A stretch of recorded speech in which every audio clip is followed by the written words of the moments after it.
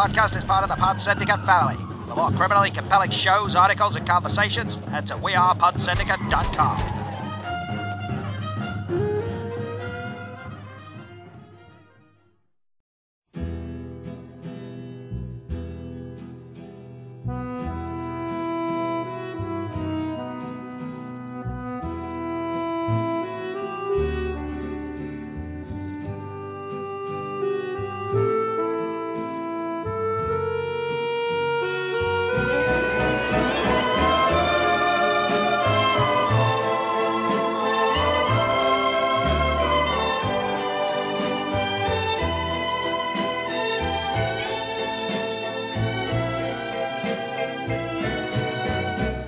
Good morning, good afternoon, and good evening, and welcome every single one of you bastards to episode 373. It's a motherfucking palindrome of Film Bastards. My name is Ian Loring, and as always, I am joined by Matt Foster. Hello, everybody. Hello, one and all. Becky will be with us later. Yep. Work business is in the way. Mark doesn't currently have work business, but he will soon. Yep. And I back from Monday. Nice. Good. Just because it kind of feels like time and space has kind of been a amorphous blob for you the last few weeks. It has been literally It's been weird at this time because Becky has essentially just been, nothing's changed for Becky at all, and nothing's changed for Isabel at all. But literally, it's like today I walked out to the shop, and I think that's the first time I've actually been out of the house properly since Saturday. Okay, yeah. So like that's the first time I'm out of the house with the exception of walking to the bin outside, and that's it. And it was weird. I actually also, for the first time, walked into a shop and completely forgot to put my mask on. I had one with me and I put it on straight away. Yeah. But I literally, as I walked in, a guy just went, "Mask, dude." And I was like, "Oh shit." You know, he didn't say it to strop you away. It was more like, this guy's clearly forgot to put his mask on. Yeah. Put my mask on. It was all fine. But it was like, my world means nothing at the moment at all. What made it all worse, a little bit, I think, for me, was the fact that the first 2 weeks of it, this is gonna sound really fucking stupid, we're international football break, so I had nothing. Saturdays had no meaning to me. God, yeah. Weekends had no meaning because there's no football, and it was just like every day is just that's it. I got to the point of where I couldn't do anything. I've just become paralysed by essentially time. So it's like, I can watch film, but I can watch film another time. I could play a computer game, another time. I could fix the Hoover. I might fix the Hoover. I could fix the Hoover while I'm watching a film, but I could do that tomorrow. And so it's got to the point now when I'm back at work on Monday and all those little things in the back of my mind to do over this 4 weeks, fucking I don't any of them. Good for you. No, I mean, you know, it's, I don't know what the fuck I'd do. You know, I wouldn't have plans. I'd probably just, I don't know, watch films and doom scroll. Even though, to be honest with you, there's not been that much doom scrolling because the whole Trump stuff's been so delicious. So it has been quite delightful, hasn't it? Like, it's fucking incredible. Like Rudy Giuliani and the hair dye, just oh my god, beautiful. And that one fucking lawyer who was saying, what was it, that like the machines were, the voting machines were corrupted by the Chavez regime. Yeah. And then like, sorry, go on. He's like, he died 7 years ago. And then Trump had to put out a statement saying she's got nothing to fucking do with me, basically, which is saying something. Yeah, and it's a bit like she's got nothing to do with you, yet she's on the affidavits that you've submitted. Did you see the one about the Minnesota thing? It's incredible. I mean, like, if Trump does somehow stand for re-election in a few years, we're gonna have to go through all this game again. But God, just live in the just bask in it for a bit. You know what I mean? It's I mean, Biden's got a tough old time ahead, but fuck me, the last couple of weeks on Twitter has been all right. It's in a weird way, it seems like the world is deciding to kind of heal itself. Yeah, 100%. I mean, like Joe Biden literally just tweeted like 10, 15 minutes ago, just America is back. And it's like, yeah, fair enough. yeah. And I know I've said it on the show before, but Four Seasons Total Landscaping is still the funniest fucking shit I think I've ever lived through. Like, just that few hours, just fucking beautiful stuff. It's glorious. It's something that will go down in history as being just, remember when this happened. Brilliant. Anyway, you love to see it. Right. Coming up on this week's show, we've got going to be starting something like a thread that's going to be weaving its way through the next few weeks, actually. Looking at the Steve McQueen directed and co-written, I suppose, feature film anthology, or like TV movie anthology, I suppose. But, you know, at least one of them could have easily played in cinemas, I'd say, out of the two we're going to talk about.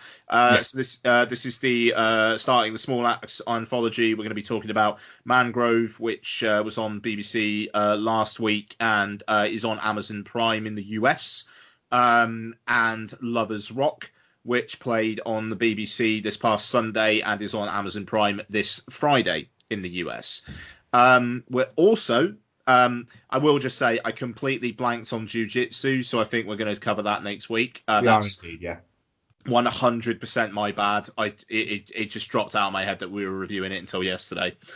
And as of 24 hours ago, I still hadn't seen Mangrove or Lovers Rock, so it was a bit of catch up for me. But yeah, we're also going to be continuing our mini Tarantino retrospective, which has kind of snuck up on us, but I'm enjoying it. We're going to be looking at 2009's Inglourious Bastards, which Film Bastards and Dude and the Monkey, as it was, wasn't around at the time that Inglourious Bastards actually first came out. So, yeah. We've also got some news, we've got some trailers. I believe we've got some Twitter questions. So we'll say filmbastards@gmail.com. Don't talk about that nearly enough. You know, if you know, any written correspondence is gratefully received there. Patreon.com/filmbastards. $2 a month gets you longer episodes. This week's episode is like a 14-15 minute chunk at the beginning, which isn't in the regular feed. The Bond commentaries have started. We do need to set a date to do the next Fincher Club. That's bad us. But we will get there. And we've got a treat that's going to be dropping on Christmas Day. Yeah, but we're not going to fucking tell you. We're not going to tell you what it is, but something at Christmas Day. You know, if you're a patron and if you're unable to see family or whatnot on Christmas Day, you know, and I hope that's not the case, but if so, you've got some fresh audio content dropping on Christmas Day for you. So I hope you get something out of it.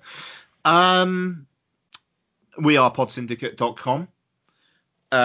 Lots of activity going on at the moment. I put up a written review of Mank, which I will talk about briefly on the show later on in a kind of a non-spoiler context before we go balls deep in it in a couple of weeks' time. But there's a review of Mank there. Also, Mike from Chinstroker versus Punter has put up a video interview with Evan Evagora, who plays Elnor on Star Trek Picard. Yep, no, that's right. I just wanted to make sure we're on that. Which, apparently he dropped some kind of like Trek exclusives. Yeah, some Trek news exclusives on there as well. So you love to see it. But yeah, you got Iron Sequel, his film, her movie, Entertainment Landfill, What's on Tap, Trinchoka versus Punza, Film Rant. Film Rant is back, obviously. Lovely review of Wolfwalkers by Noel on there, I must say. And yeah, I think that's the preamble out of the way. Anything to add there, Mark? No, I think we covered everything there, didn't we? Yeah, cool. Okay. Work there. Yeah. So, I think the big film news of the week, I think, is the Wonder Woman news. Probably fair to say, isn't it? So yeah, Wonder Woman 1984 is going to be getting a cinematic release in the US, but it's also going to be streaming on HBO Max for a month, apparently, and then they're going to take it away again. And is going to get a theatrical release where cinemas are open worldwide. I gotta say, there was a podcast I was listening to the other day, which will remain nameless, where people were kind of saying, like, why just delay it, we'll wait. Somebody on that podcast did say they've got to make some money for the shareholders. They're probably fucking bleeding money. That which I 100% agree with. But also, some cinemas are staying open, giving them some product now instead of just delaying it into an intensely crowded 2021. Feels like quite a nice fucking giving move by Warner's. Like they did with Tenet. They didn't make nearly as much money as they probably would have with Tenet. They're not going to make as much money with Wonder Woman 1984. And I'm not saying it's a purely altruistic move, but, they do have shareholders who they need to make some money for. But at the same time, this is probably going to keep a lot of cinemas going over the Christmas period. Like with UK cinemas, Freaky is also opening on Boxing Day now, apparently. Yeah. And it's so cinemas have now got Wonder Woman 1984 and Freaky. Like if they could maybe, like if some distributor could get a kids film out there as well, it will be the worst Christmas in fucking ages, but it wouldn't be nearly as bad if Wonder Woman wasn't in the marketplace. It all depends on this tier system, obviously, and how many cinemas are actually going to be able to open and whether the cinemas think it's financially viable. But I'll be honest, I think anywhere where that's tier 1 or 2 where cinemas can open, what chain other than Cineworld is going to go, yeah, I'm all right without Wonder Woman, thanks? That's it. It's a big release that people have been crying out for. And I do think it is. The fact of the matter is, I think a lot of the times with from a purely business point of view, is it's easy to think of these studios as being wealthy. And there's a difference between being wealthy and being worth a lot of money. And so there's every possibility that Warner just want to get a little bit of future cash in the bank, to be honest. And have gone, right, well, we need to do this to cover this, and this. And we need to do this to do this, and this. If we don't get a bit of money in now, we can't start making this, or we can't market this. That's it. It's the knock-on effect. If you basically cut off what is a large sample of the money that studios make, then they've not got that to start plugging and essentially marketing the next one and the next one and the next one. And they would have a lot to market next year. So it could just be a little bit of, do you know what? Yeah, we're not going to make the fucking money back on this. But the flip side is we're probably going to make more. Warner are probably going to make more on the home release of Tenet than they were previously budgeting for. Because people are going to buy it. That's it. People will buy it. People will rent it. It will make money there. Wonder Woman 1, it just seems a little bit like they've gone, right, we can't find a spot to drop it in where it's going to get 3 weeks. So, do we just go, fuck it, let's go like this, get a shitload of people on HBO Max in the US, and everywhere else, other territories, we'll take what we get, and we'll go from there. And we don't have to, it doesn't have to get called a bomb or anything like that, because it's released in a specialised circumstances. Yeah, I mean, this is it, you know. I mean, like we've talked about before, but Tenet has done pretty fucking well worldwide. It's done about $300 million. You know, that's not too shabby given the circumstances. Now, Wonder Woman will probably do more than Tenet, as you know, as long as screens are open. Yeah. You know, so it's not, you know, I mean, Tenet has done 350 million worldwide, I think. Yeah. Wonder Woman, if it could get to like 500, 600 million, given the circumstances, you know, it will make its money back.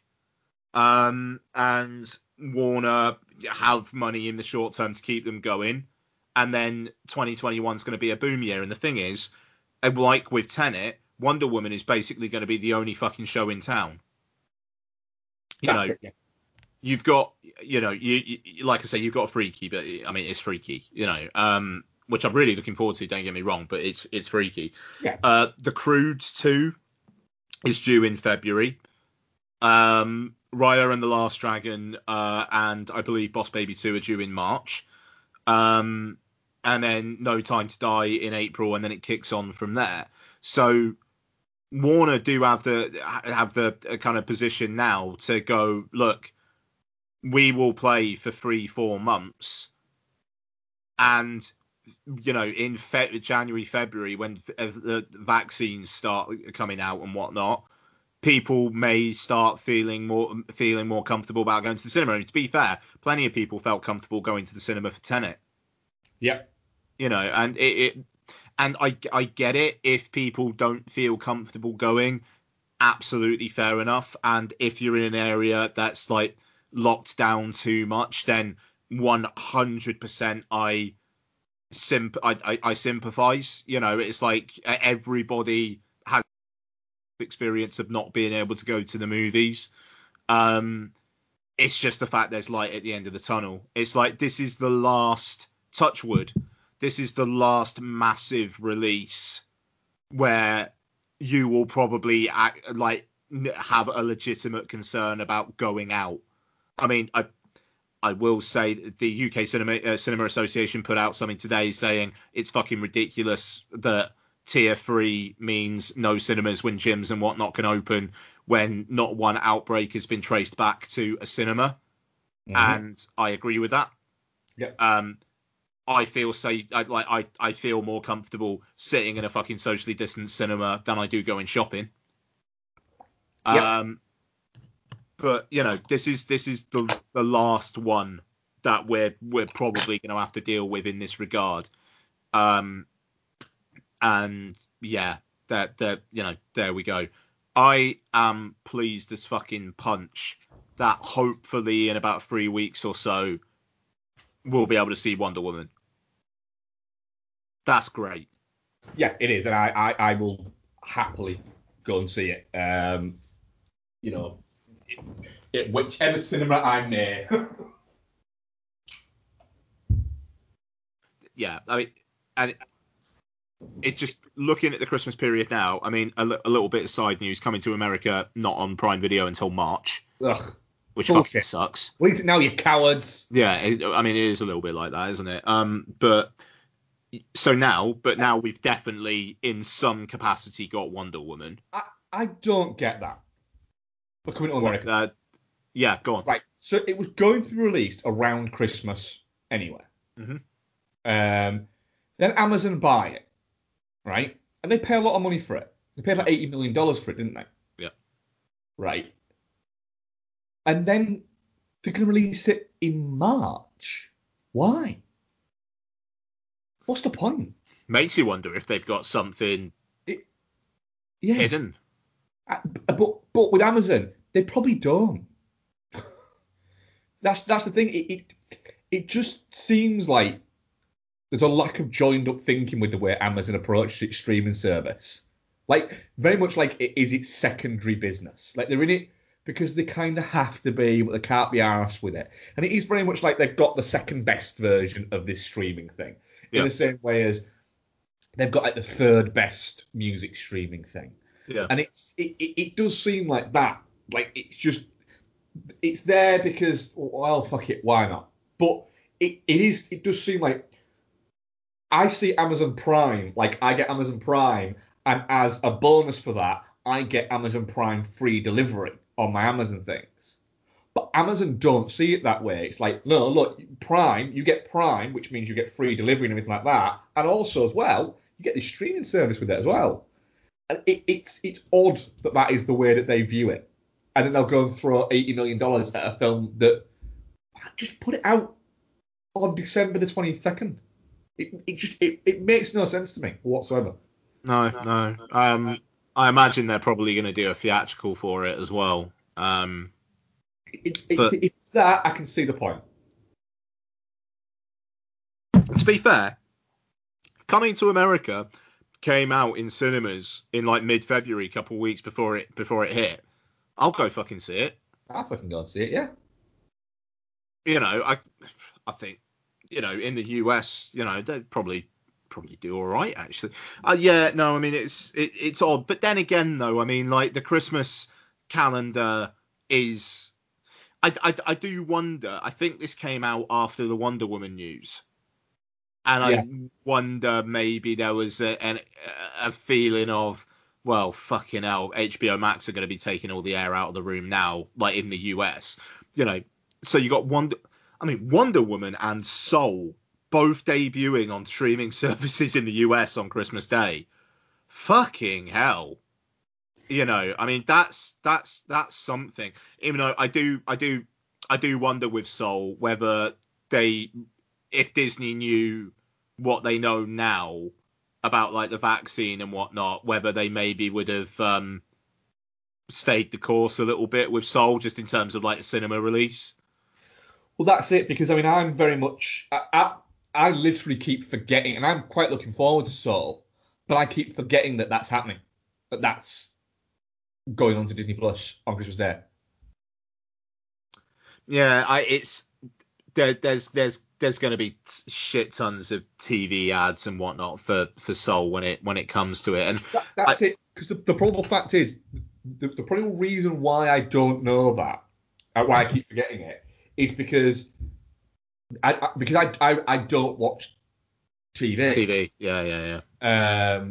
It's not there. The only adverts I see when I'm watching TV is when I'm watching football, and they are beers, cars, and betting companies. You know, the only that's how I have seen it is seen an advert for was during one of the adverts for the football, and I was like, oh fucking hell, yeah, I forgot about that. So it's probably that thing of it's not, I'm not exposed to it. But it will certainly be out there. But yeah, I'm looking forward to kind of like that post Christmas dinner eating thing, and then sitting down and watching Soul. That sounds like a nice fucking Christmas day, that. Yeah, I mean, unfortunately, I think I'm going to be too far gone to watch Soul on Christmas Day. Even though I'm kind of like the fact that it's basically going to be round the in-laws and just like seeing them and my sister-in-law and her partner. It's like the idea of us all just like 8 o'clock or so just sticking Soul on, just in a kind of like drunky, boozy, woozy way. That's pretty appealing. But I don't think it will happen because my mother-in-law really likes Call the Midwife. And my father-in-law really likes Mrs. Brown's Boys. So I'll be on my phone. You know. Yeah, but it's so... Okay, so what does the lineup look like now then? We got Wonder Woman 1984, hopefully the week before Christmas. And then around Christmas, we got The Midnight Sky, Soul...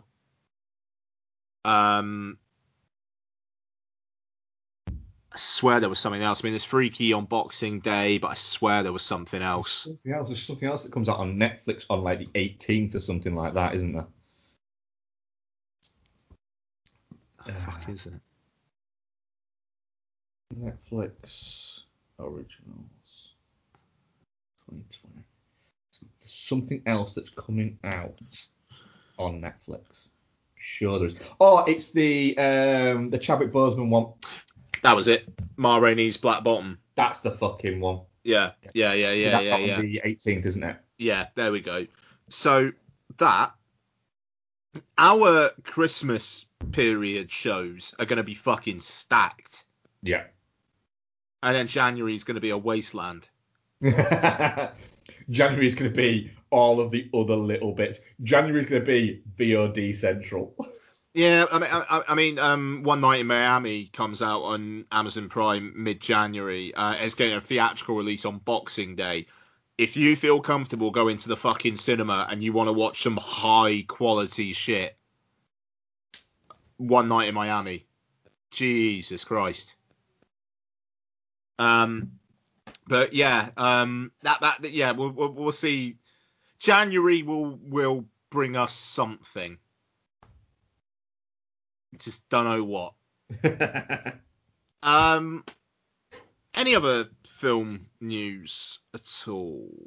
No, I don't think anything else has really happened. It's been a bit quiet, hasn't it? Which isn't a bad thing. No. I mean, it's Thanksgiving week as well, isn't it? So it's There's not going to be much. We talked about the Viagra musical last week, didn't we? Yeah, we did. We did.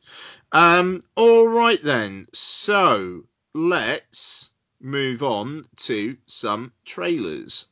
Mark, what have you been watching? Trailers, only a couple to be honest, because there's only been a couple that have come across my radar. So I've watched the Godfather Coda trailer. Oh yes. I'm very intrigued by this.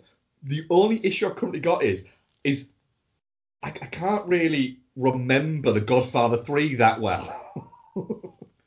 Because it's the Godfather film that I've watched the least. It's not, all of it isn't fully sat in my brain like number 1 and number 2 is. So the thing is, I might have to rewatch The Godfather Part 3, the current version, and then rewatch this. But it's a long film, and I'm not one of the opinion of, you know what, it's not actually that bad. It's just number 1 and number 2 are so much better that it makes it look worse. I actually think it is a bit crap. So rewatching it again will be like, right, actually I'm rewatching the crap version so I can rewatch the good version. What if the good version, the new version, is just as crap and I've wasted 6 hours of my life? Yeah, I'm 100% gonna watch The Godfather and The Godfather Part 2 over the next couple of weeks. It's happening. It's been there. I'll have to rewatch. I'll not have to, but I will rewatch those as well because you kind of got on, haven't you? It's a good excuse to rewatch them. But then you're looking at there. So if I'm rewatching 3 and then I'm watching 3 the Coda, that's like nearly 6 hours. Then you've got Part 2, which is 3.5 hours nearly. Yeah. So then you've got like 9 and a bit hours. You're talking probably pushing sort of 12 hours worth of fucking watching. I'm not watching the original Part 3 and then watching the Coda version. I think I might have to. Oh mate. So that I can go, yeah, that's new. All right, that's new. All right, this has changed. All right, this has changed. The thing is, apparently it's a new ending, a slight new edit, and a new beginning. Well, I remember the beginning quite well, but I don't remember the ending that well. So, yeah, so I might have to do that. But yeah, the thing is, I'm watching the trailer going, this looks like a really fucking good movie, but I've already seen it, and I know it's meh. I've been itching to rewatch the Godfather trilogy for a while, but I've been thinking it's going to come on. It's going to be a 4K at some point. Still hasn't fucking happened. And I remember when the DVD collection first came out. And God, do you remember that time where like DVD collections were fucking crazy expensive? Like I was Was it, working. was it the brown cover ones? No, it was black cover, and then Was they it black cover re-released it ones? as brown cover. Yeah, that had like different bits in, like a little notebook and things like that. Yeah, it was like the inserts were cardboard. They weren't like Amaray cases. They were Yeah. oh man, but it was like that and the Alien anthology when it first came out, or the quadrilogy, even like that fucking thing. I remember I was working at a WH Smith in Bristol, and I had a discount card, and I was pumped because I got like 20% off, and that Alien like DVD set still cost me like 60 quid, Yeah. and it was like now. God, you could buy the Alien films and Prometheus and whatnot on Blu-ray for probably like 10, £15. You know, It's so fucking weird. but I was just so fucking excited about having The Godfather on DVD. But yeah, what they'll do though, they'll release it. They'll release because this coda is coming out on Blu-ray and digital. They're gonna release a 4K set with fucking everything next year. Oh yeah. It's like just a slight tangent, right? So they announced the Lord of the Rings and the Hobbit trilogies on 4K a little while back, but this Christmas you can get the individual trilogies on 4K, but then next year they're releasing a mammoth set that's got all of them and new extras. And it's like God knows what there is left, because the Yeah. fucking the extended edition Lord of the Rings DVDs were like some of the crowning achievements of fucking DVD. Yeah, So I think didn't somebody add it all up in all three of them? If you watch, you could not repeat content and just watch all of the different features and stuff like that, and it stretched to like something ridiculous, like 54 hours or something like that. yeah, with like the commentaries and stuff like that, I bet it's fucking absurd. And I mean, credit to Warner's for actually saying, look, there's going to be another set next year. But man, again, I've been itching to rewatch the Lord of the Rings trilogy. The Hobbit trilogy you can fuck right off, but the Lord of the Rings films I've been itching to watch. But it's been like, wait for there's gonna be a 4K. And When was the last time you tried to watch those? the Lord of the Rings films? Yeah. I mean, it's been a while. It would have been the extended Blu-rays, but I couldn't tell you when it was. I tried to watch them about 6, 7 years ago, and I got halfway through the first. Pretty much, I enjoyed the Lord of the Rings movies, so it wasn't like I didn't like them or anything like that. I got halfway through the first, and turned out Bex and went, "This is fucking boring." Like, what? When I'm bored. I'm not just like I'm not interested. I am genuinely fucking bored. How did we sit through all of this? And like I said, I enjoyed them, but I realised at that point I hadn't actually watched any of them, not in a cinema. So That's interesting. Yeah. it was that's the first time I tried to watch that, the first one, and it bored me. Bex watched it, and then I came in for I think the last hour of the third one. And again, I was like, I got like 20 minutes into it and went, I'm gonna have to go back upstairs because I'm so fucking bored. So if that people enjoy it is fucking great, but I could never rewatch those. It's just, how if you watch the extended cuts, I don't know. Yeah, and I mean, to be fair, you were so disconnected with the Lord of the Rings films that, and by the way, every single episode of Film Bastards and Dude and the Monkey is available on this feed. The Hobbit Battle of the Five Armies review is probably worth a listen, folks. Yeah. As Mark had not seen either of the previous Hobbit films, and then just decided to review the third one with me anyway. Yeah. And that movie starts with a fucking hard cut from the last movie. Yeah, basically, yes. Man. But yeah, so I can't remember how we got onto that tangent actually. What were we? Coda. Coda, yes, thank you. So yeah, we'll talk about Coda in a couple of weeks by the sounds of it. It's out in early December, isn't it? 8th of December, yes, a couple of weeks. Yeah, cool. Chaos Walking. What's the trailer for this? I mean, if Lionsgate are going to shit out the film that finished principal photography nearly 3 years ago, Yeah. they may as well do it during a pandemic. Yeah. It's weird, this, isn't it? Because you look at Tom Holland and go, fucking hell, Tom Holland look young. And it's like, yeah, because it's fucking 3 years old. Yeah. Due out on the 22nd of January. And I think it will probably keep that date, whether cinemas are open or not, quite frankly. I mean, it's an interesting concept. And I'll watch Mads Mikkelsen in anything. I'm interested in it. If it's anything more than 120 minutes long, I'll be like, get to fuck. Well, I mean, the thing is, Doug Liman probably gave up on it like 2 years ago. So there's going to be some fucking hack editor who slashes it down to 85 minutes. Well, the weird thing is, I had completely forgotten this existed until about 2 months ago when I was looking at one of Kurt Sutter does on a Tuesday throughout lockdown. He's been doing like these things called Ask Sutter. Or Sutter Talks, I think it's called, where he basically gets people to ask him questions over Instagram and Twitter, or they can email them in, and he just answers them out there. And so one of the questions was that somebody asked him about Chaos Walking because he's in it. And said, "Oh, when's it coming out?" And his response was, "Fuck knows. You'll have to ask the studio. But it's buried so deep at the moment that fucker ain't seen the light of day for years." And then literally like 2 months later, it comes out. And somebody asked him about it literally last week and said, "Oh, apparently the trailer for Chaos Walking arrives tomorrow." And his response to it was, "Shit off. No way. Does it?"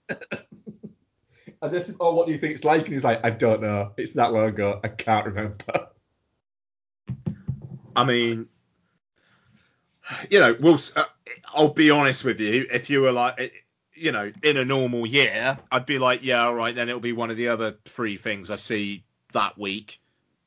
Now, if you're telling me this is coming out in January, I'm sausages meme. Give it to me. Yeah, absolutely. Next trailer, Ian, and this is the last one I think I've got, but yeah.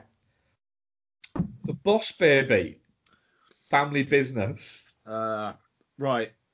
So, can you explain to me what the fuck's going on? Okay, so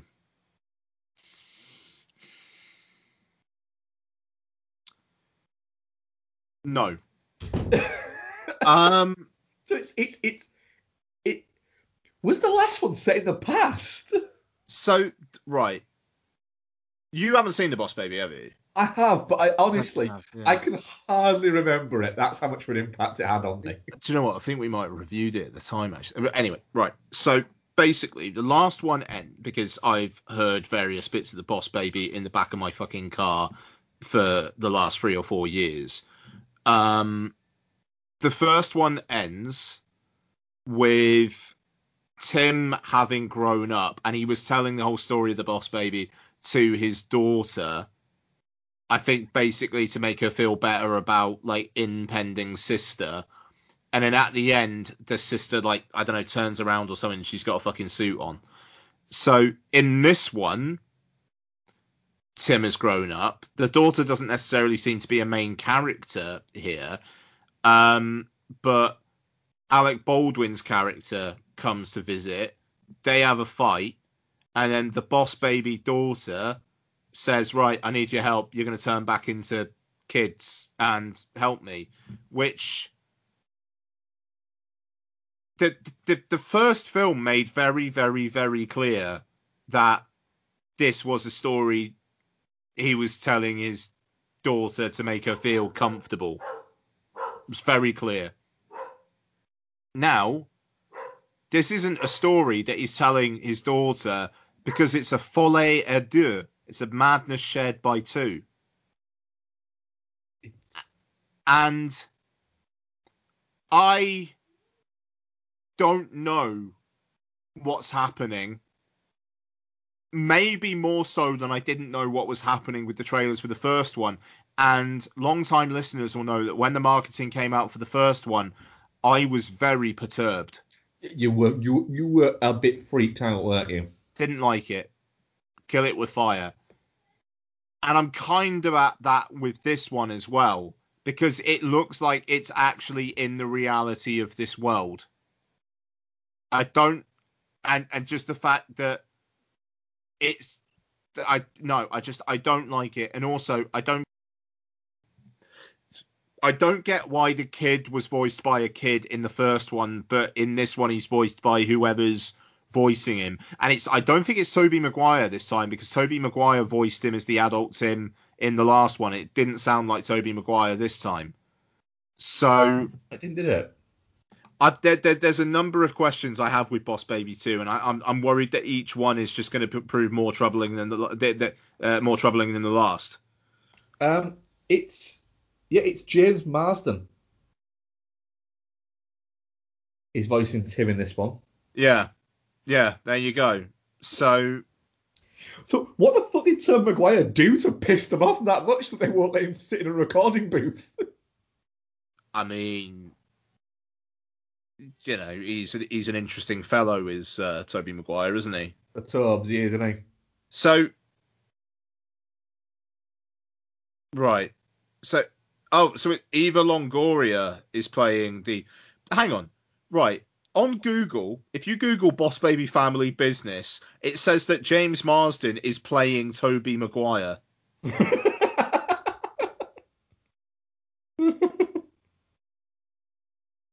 Hang on. Yeah, okay, fine. Oh yeah, and Jeff Goldblum's the villain. Yeah. Because of course he is. Right, Yep. Here's the premise on Wikipedia, right? Tim and his boss baby little bro Ted have become adults and drifted away from each other. Tim is now a married dad. Ted is a hedge fund CEO. But a new boss baby with a cutting-edge approach and a can-do attitude is about to bring them together again and inspire a new family business.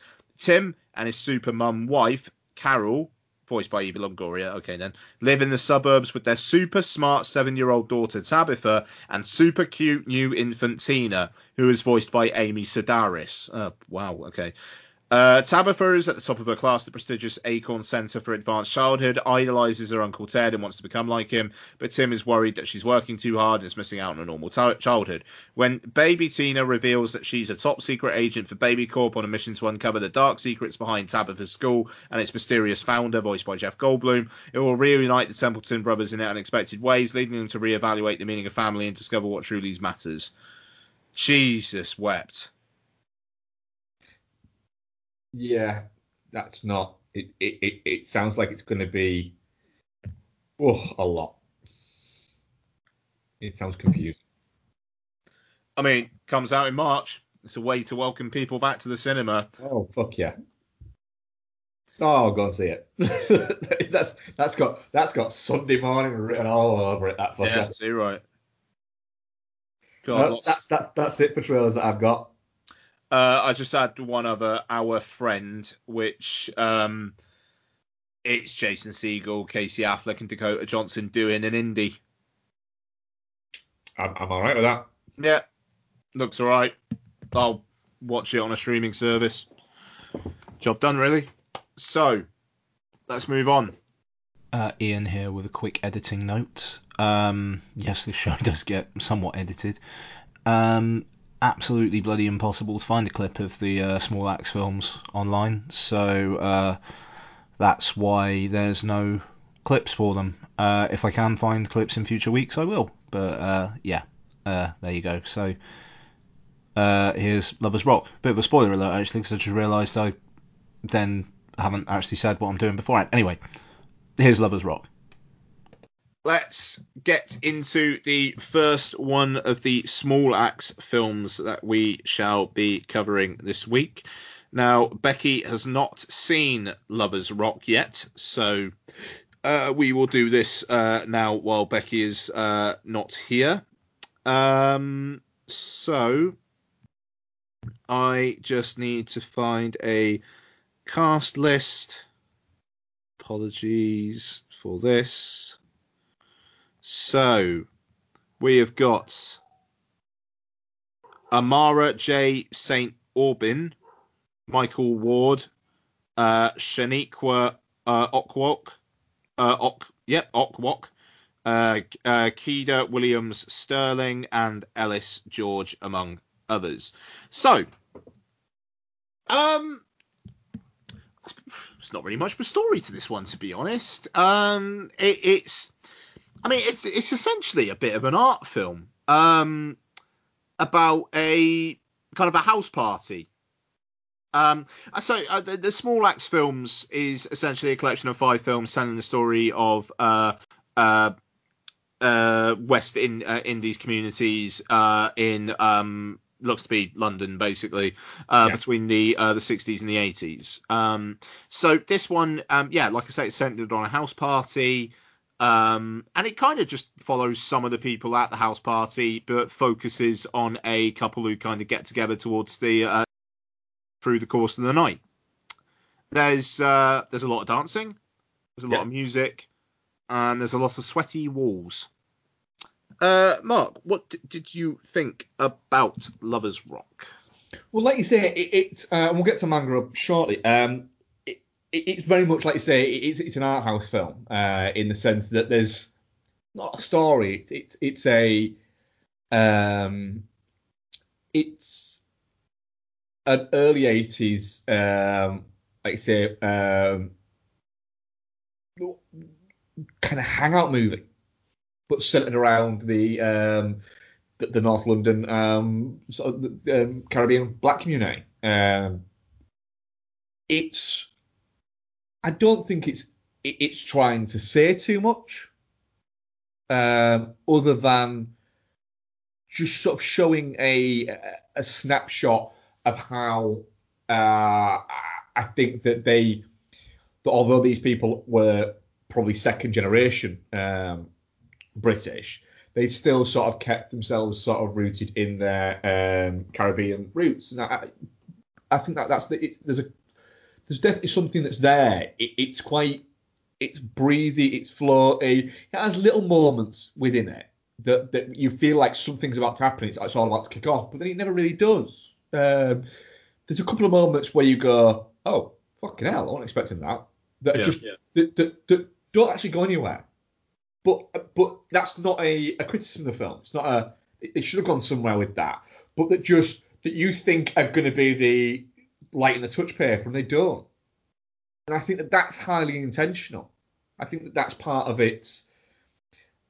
I think that's part of creating the normality behind it all. There's a moment where one of the characters, a character that's come into it, leaves the party. Another character goes to go after it, and runs into a group of young white kids. Yeah. And so she turns around and starts walking back, and she tells them to, I think it's like piss off wankers or something like that, but in a very much you fucking tell them. And I literally said that out loud. Yeah. And then I heard something and went, fucking hell. And it caught me, and it took me aback. And I thought, right. And then the doorman, who was fucking terrifying in a glorious way. Fucking love that guy. Yeah. Comes out, and you think, right, is this where it's all going to start to kick off? And it doesn't. He just glares at them. They quite rightly shit themselves and run away. Yeah. And the fact that happened and the way that it's dealt with is more powerful than if it had have all kicked off, because it's not trying to show you the aftermath of this. It's trying to show you the life of this, that this was such a normal thing for them to get it essentially a monkey chant. And it was it shocked me. It genuinely did. But then the next second later, you've got just fucking groovy dancing again. And the dancing scenes are fantastic. Not like in a choreographed way. They're just captivating to watch. I think Steve McQueen there, Sir Steve McQueen, there is using using more of his photography background as much as he is his filmmaker background. within that, and that's what's sort of so captivating about it. And then at the end of it, you've definitely got, I think, one of the ultimate hangout movies, and I think Steve McQueen has referenced a movie that was kind of inspired him to take up this story was Dazed and Confused, and I think the end of this movie, you definitely get that. Yeah. Was kind of cool. What did you think? Yeah, I thought it was a really interesting bit of work. I mean, we'll talk about Mangrove in a bit, and I watched Mangrove on iPlayer last night, and then this auto played after, and the kind of the whiplash of that is, is something. I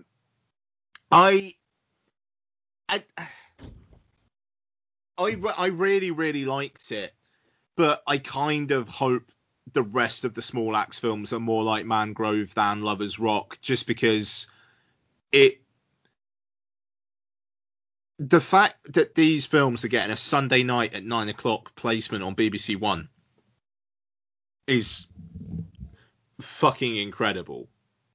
And I do wonder whether that would have been the case if the pandemic hadn't have happened, because this is unlike anything that's been on like primetime BBC in Lord knows how long. I mean, it's like an hour and 10-minute long film where surely over half of it is people dancing. Yeah. But I mean, I think from in a one-off kind of way, that's incredible.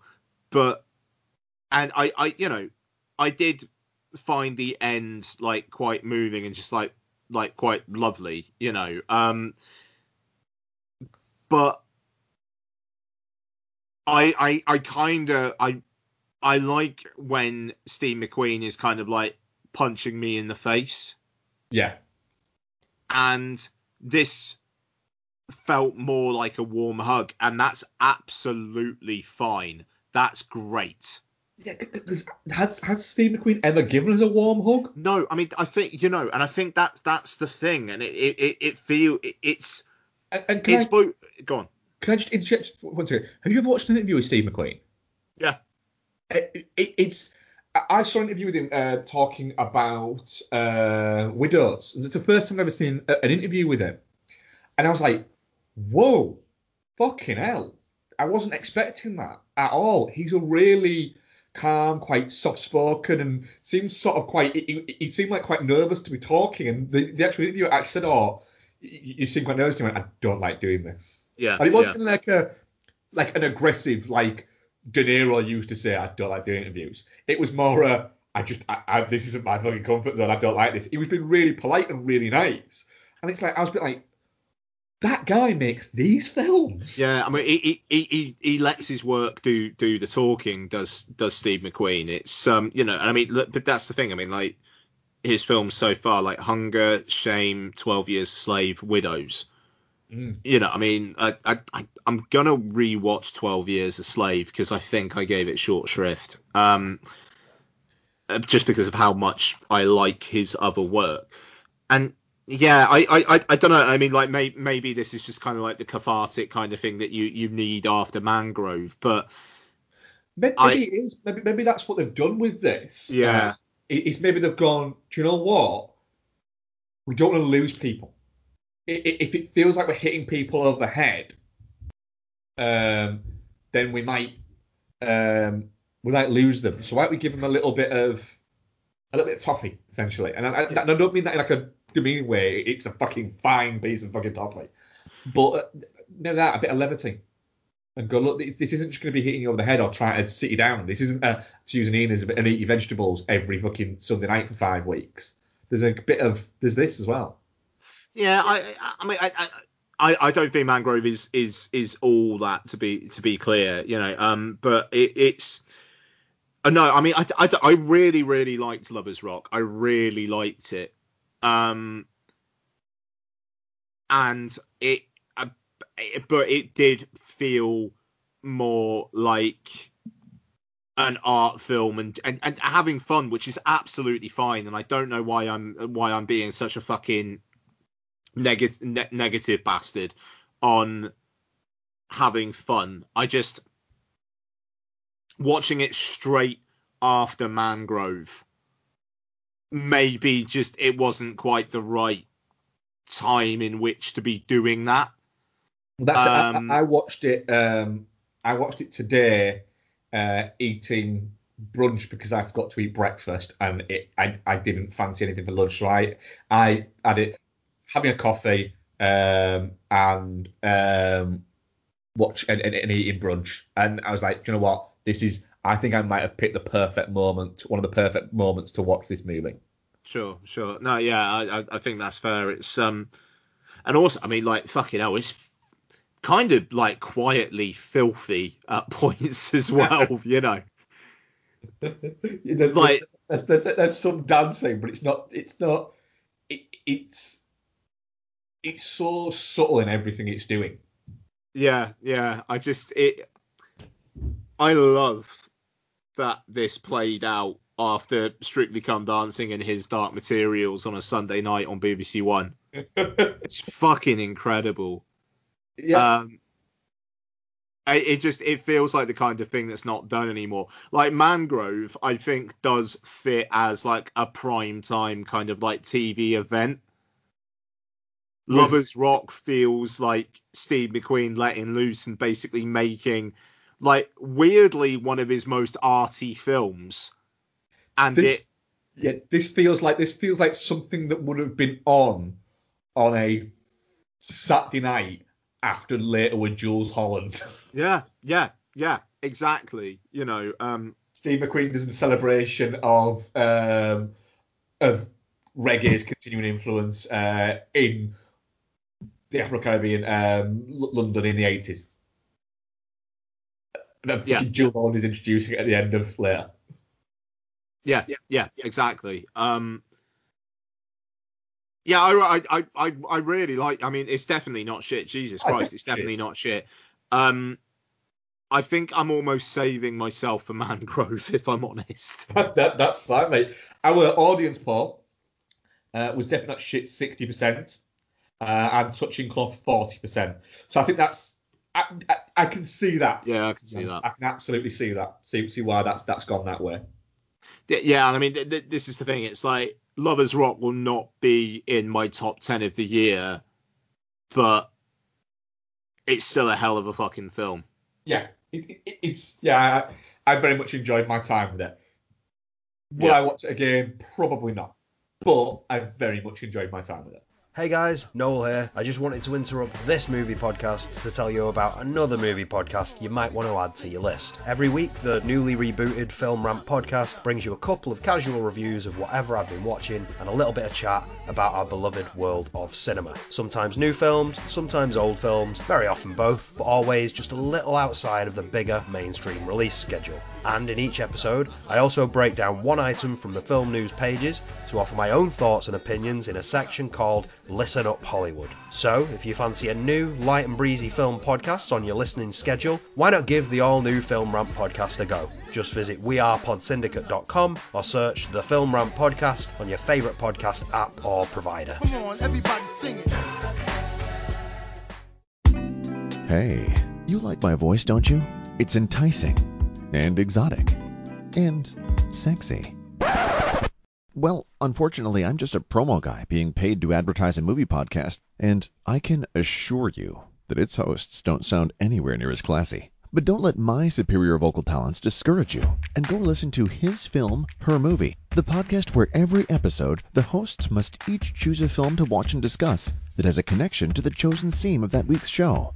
So stop aimlessly scrolling through whatever streaming service you're on, and let His Film, Her Movie give you an idea on what to watch next. You can catch it on Apple Podcasts, Spotify, Stitcher, or wherever you get your podcasts. Oh, okay. Let's do some Mangrove. So Mangrove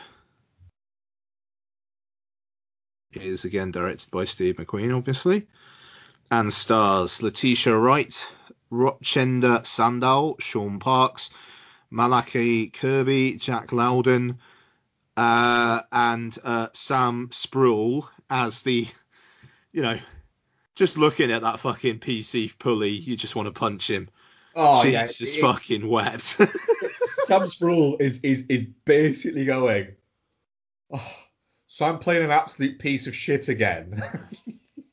Oh my God.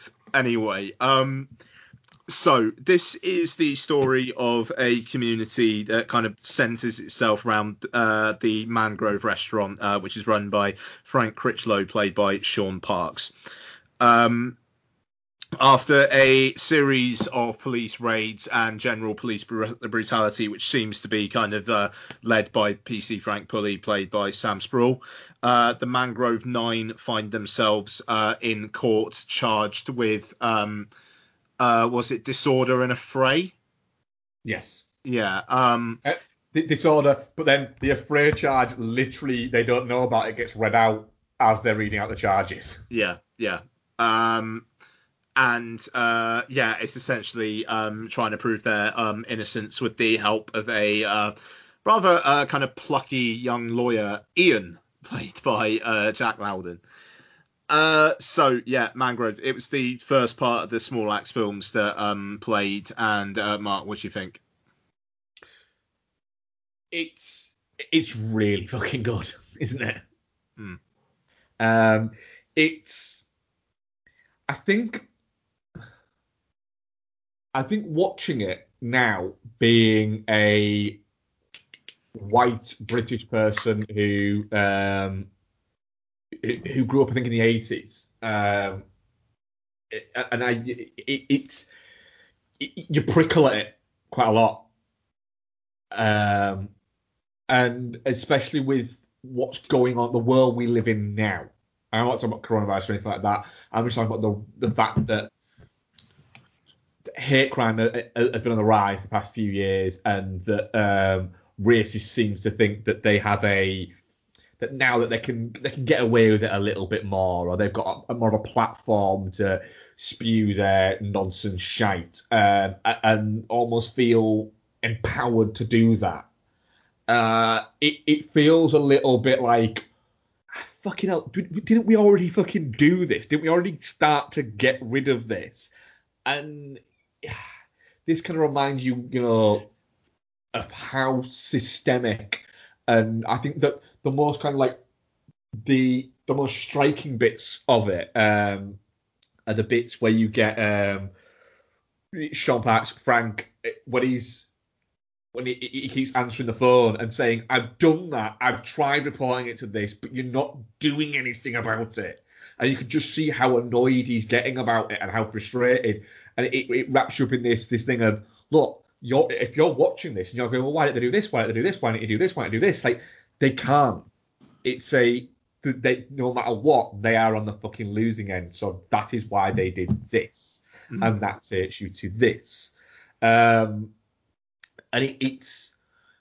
I saw somebody put out a thing saying, Mangrove is what Aaron Sorkin wished Trial of Chicago 7 was. And I'm a bit like, no, it's not. Trial of Chicago 7 is exactly what Aaron Sorkin wants it to be. But Steve McQueen wants Mangrove to be this. He wants it to be claustrophobic. He wants it to be. He wants you to be watching it that the establishment versus 9 black British people, and that it's all weighted against them. They have already decided they're guilty. They've got to prove they're innocent. There's not a innocent until proven guilty thing. It's the opposite way around. And then once it starts fucking bouncing, it's really, really entertaining. I think you referenced it, and I'm sure we'll talk about it in a second. The peephole bit is fantastic in the courtroom. It is absolutely brilliant and actually quite amusing and quite fun and quite lighthearted in its delivery. But it's so important in what it's saying. I was very taken by it. What did you think? Yeah. I mean, I think I'm pretty much there as well. I mean, I will say the comment about the Trial of the Chicago 7 is very lazy. Yes, it is. Like you say, Sorkin. I think Sorkin is probably very, very proud of Trial of the Chicago 7. would probably watch Mangrove and say, I hope Sir Steve McQueen's very, very proud of what he did there. I think both of, it doesn't have to be one or the other. You don't have to pick sides. Like Sorkin made The Trial of the Chicago 7 with the best of intents, and I don't think that film's a perfect film, but that film's got its fucking heart in the right place. And I think it would serve people well to remember that, people do make things with the best of intentions when they're making films like this, like these. I honestly, might sound like hyperbole, but Mangrove is the kind of shit that they should be showing in schools. I'd agree with you there. It feels like that. It feels like genuinely important filmmaking, which is very, very, very focused on making clear not just the isn't racism bad, but look what it's doing to these communities. Look what it's doing to these people who are just trying to live their fucking lives. And it's. I don't know. I mean, it was even. I was kind of bristling at the amount of times that like they come say like, "Come on, you black bastard," and things like that. And it's just like, and that happens multiple times. And then I just thought, yeah, they probably just did say that every single time, because they don't even have the fucking intelligence to come up with anything else to say other than that. It's these are like police officers. And I mean, this Mangrove 9 was the verdict was the first judicial acknowledgement of racial hate within the police force. And I mean, which is fucking mental, because the amount of fucking things that these policemen do, it's incredible. But I in a bad way, obviously. But one of the smartest things that I think this fucking film does is, for the first half, it focuses on PC Pulley and like him basically being the ringleader against the Mangrove community.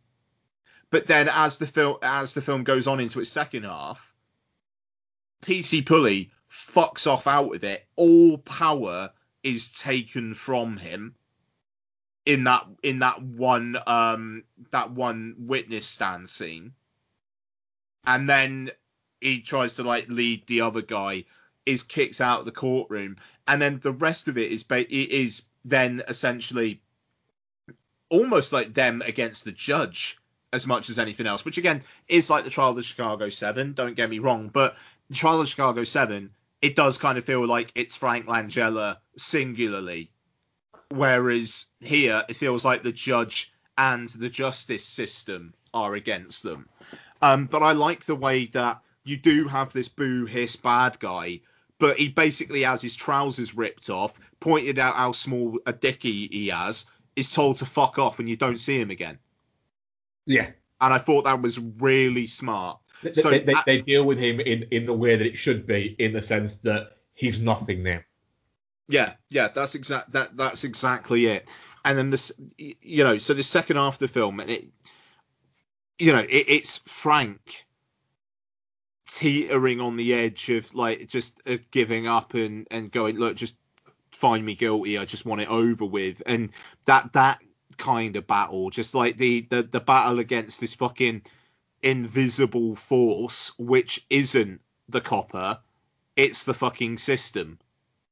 It very, very engaging and, like I say, important stuff.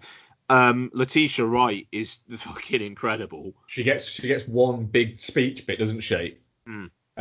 Which she fucking nails. Yeah. Absolutely. She's very, very good in this. But I did think that when you've got a monologue that's that long, because it is long, it's a good few minutes. Yeah. That would be the easy point where the accent might crack, or it might get too showy or anything like that, and it doesn't. It's just perfectly delivered, and it hits at all the right points it's supposed to. Yeah, absolutely. And I also Rachenda Sandal, who played Barbara. Yeah. I thought she was great. You know, like that one exchange that she has with Letitia Wright outside the courtroom. Oh, we're talking about the kids, yeah. Yeah, like just fucking beautiful stuff, and it that fucking spirit that she has. I just thought she embodied it so well. But I mean, like Sean Parks as well. I mean, I think it's interesting because his character seems to just be kind of like ruled by emotion so much. You know, like the whole kind of like he gets that money from the old lady, and then he's like, right, okay, we're just going to open up all the time. You know, we're just going to, you know, and he's properly running on pure fuck you energy then. Yeah. And then he just kind of gets it beaten out of him. But then when his faith is restored in the end, that one shot at the end when all the verdicts are being read out and it's just his face, like it's, you know, that's long Good Friday level of acting without saying anything. Yeah. You know, just you know, I mean, honestly, it's breathtaking and emotionally exhausting stuff, but it doesn't feel like you referenced earlier on. It doesn't feel like Eat Your Vegetables to me. I will happily watch Mangrove again because it's engaging and it knows when to be entertaining. Yeah, you know, I will happily watch it again. Yeah, it's like you say, it's. I mean, it's entertaining, you know. I think I don't want to use a glib word for it, but it is entertaining. The way it's telling its story it keeps you engaged. Me and Bex, for instance, we started watching it on the Sunday night that it was on. But we didn't start watching it when it was actually on. We started watching it on iPlayer, and I'll be honest, we started watching like 11 o'clock at night. Partially, I think in the back of my mind, the intention of watching like the first half of it, then watching the second half the next day, and we went all the way through it. So like after 1 a.m. And it's just because we were like, there's no point where you can actually sort of go, nah, with this and turn it off. We were just like, no, fucking, we'll watch at the end of this. I need to know what happens now. Yeah. No, there's no way I would have been able to turn this off halfway through. You know, it's just, yeah. It's incredible stuff. It's one of, if not the best film of the year for me. It's going to be it will be in my top 10, I would think. Yeah. I'm not saying just in my top 10. It will be somewhere, and it might even be quite high in my top 10. Yeah, for sure. I need to have. I need to have more of a think about that, but it's high up there, and that's the thing. It's like with Lovers Rock, I think that is a solid 4 out of 5 for me. Mangrove is as nailed on a 5 out of 5 as you're ever likely to get. That's it. I gave on Letterboxd, I gave Lovers Rock 4 out of 5, and I gave Mangrove 5. Yeah, I think that we are rather blessed to have Sir Steve McQueen doing the stuff that he's doing, and the fact we've got 3 more of these, just yes, please. But also, I think the BBC do an awful lot wrong. Yeah. But the fact that they also fund things like this, and I hope that they do more like this in the future, is an absolute credit. You know, I mean, like two of the pop culture things I've gotten most enjoyment out of over the last month or so has been these films and Strictly Come Dancing. And I'm being serious there. The fact they've been able to do that fucking show and try and just bring some fucking warmth and happiness to people despite this all, but then do work like Small Axe. It's a fucking credit. Small Axe feels like the kind of thing that Channel 4 would be doing. You know, it was like during like the noughties and whatnot. It kind of feels like that kind of work, like pioneering work that Channel 4 were doing, and for whatever reason they don't seem to be doing as much of that anymore because people like Gogglebox. Whereas, you know, it just fair fucking play. And next week we've got one that's John Boyega playing a guy who joins the police force, hoping to try and help stop racism from the inside, and finding out how difficult that is. That sounds fucking amazing. Can't wait. Yeah, that's it. It's. I think it'll ramp itself back up again for this next one. And then I think the two after that are supposed to be quite inspiring stories. Yeah. That not much has been. It's interesting for like reviews and whatnot. Only the first 3 films have actually been released so far, so it'd be intriguing to see what happens. I know one of them is called Education, which sounds like it could be inspiring. But yeah, again, definitely not shit, and one of the most definitely not shit of the year. Yeah, definitely not shit. Well, to back up what you've just said there, our audience poll, definitely not shit, 100%. Yeah. That doesn't happen often. No, it doesn't, and it's deserved. It like I say, it feels like the kind of stuff that, you know, I when I was in school, I remember being shown fucking Freds, you know, and it feels like Mangrove could have that kind of mantle. I remember being shown Let Him Have It, the Peter Mandek, Christopher Eccleston movie. Oh yeah. It was hung in the UK. It feels of that level. Yeah, I also remember being shown Polanski's Macbeth. Oh blimey, Charlie. Yeah. Just that one shot of Sean Parks where he's chucked in that cell and he's just kicking the door and screaming. It's a wonderful shot, that. It's incredible acting as well in that. It just the fact that he knows it's impotent rage, but he can't help it at that point. But that's the thing that kind of seems to break him as well. Like that whole, I am kicking out this door and can't do anything. I just need to scream, and now I'm exhausted. You know, it's great stuff. Yeah. Okay, let's move on to some what we've been watching. Mark, what have you got for us this week, sir? Got a few actually. I rewatched the first Jackass movie. Nice. Why not? Incredibly silly. No fucking way that. I mean, they're on about doing another one, aren't they? Within the next 18 months. Yeah. It feels like something that could only have happened at this moment.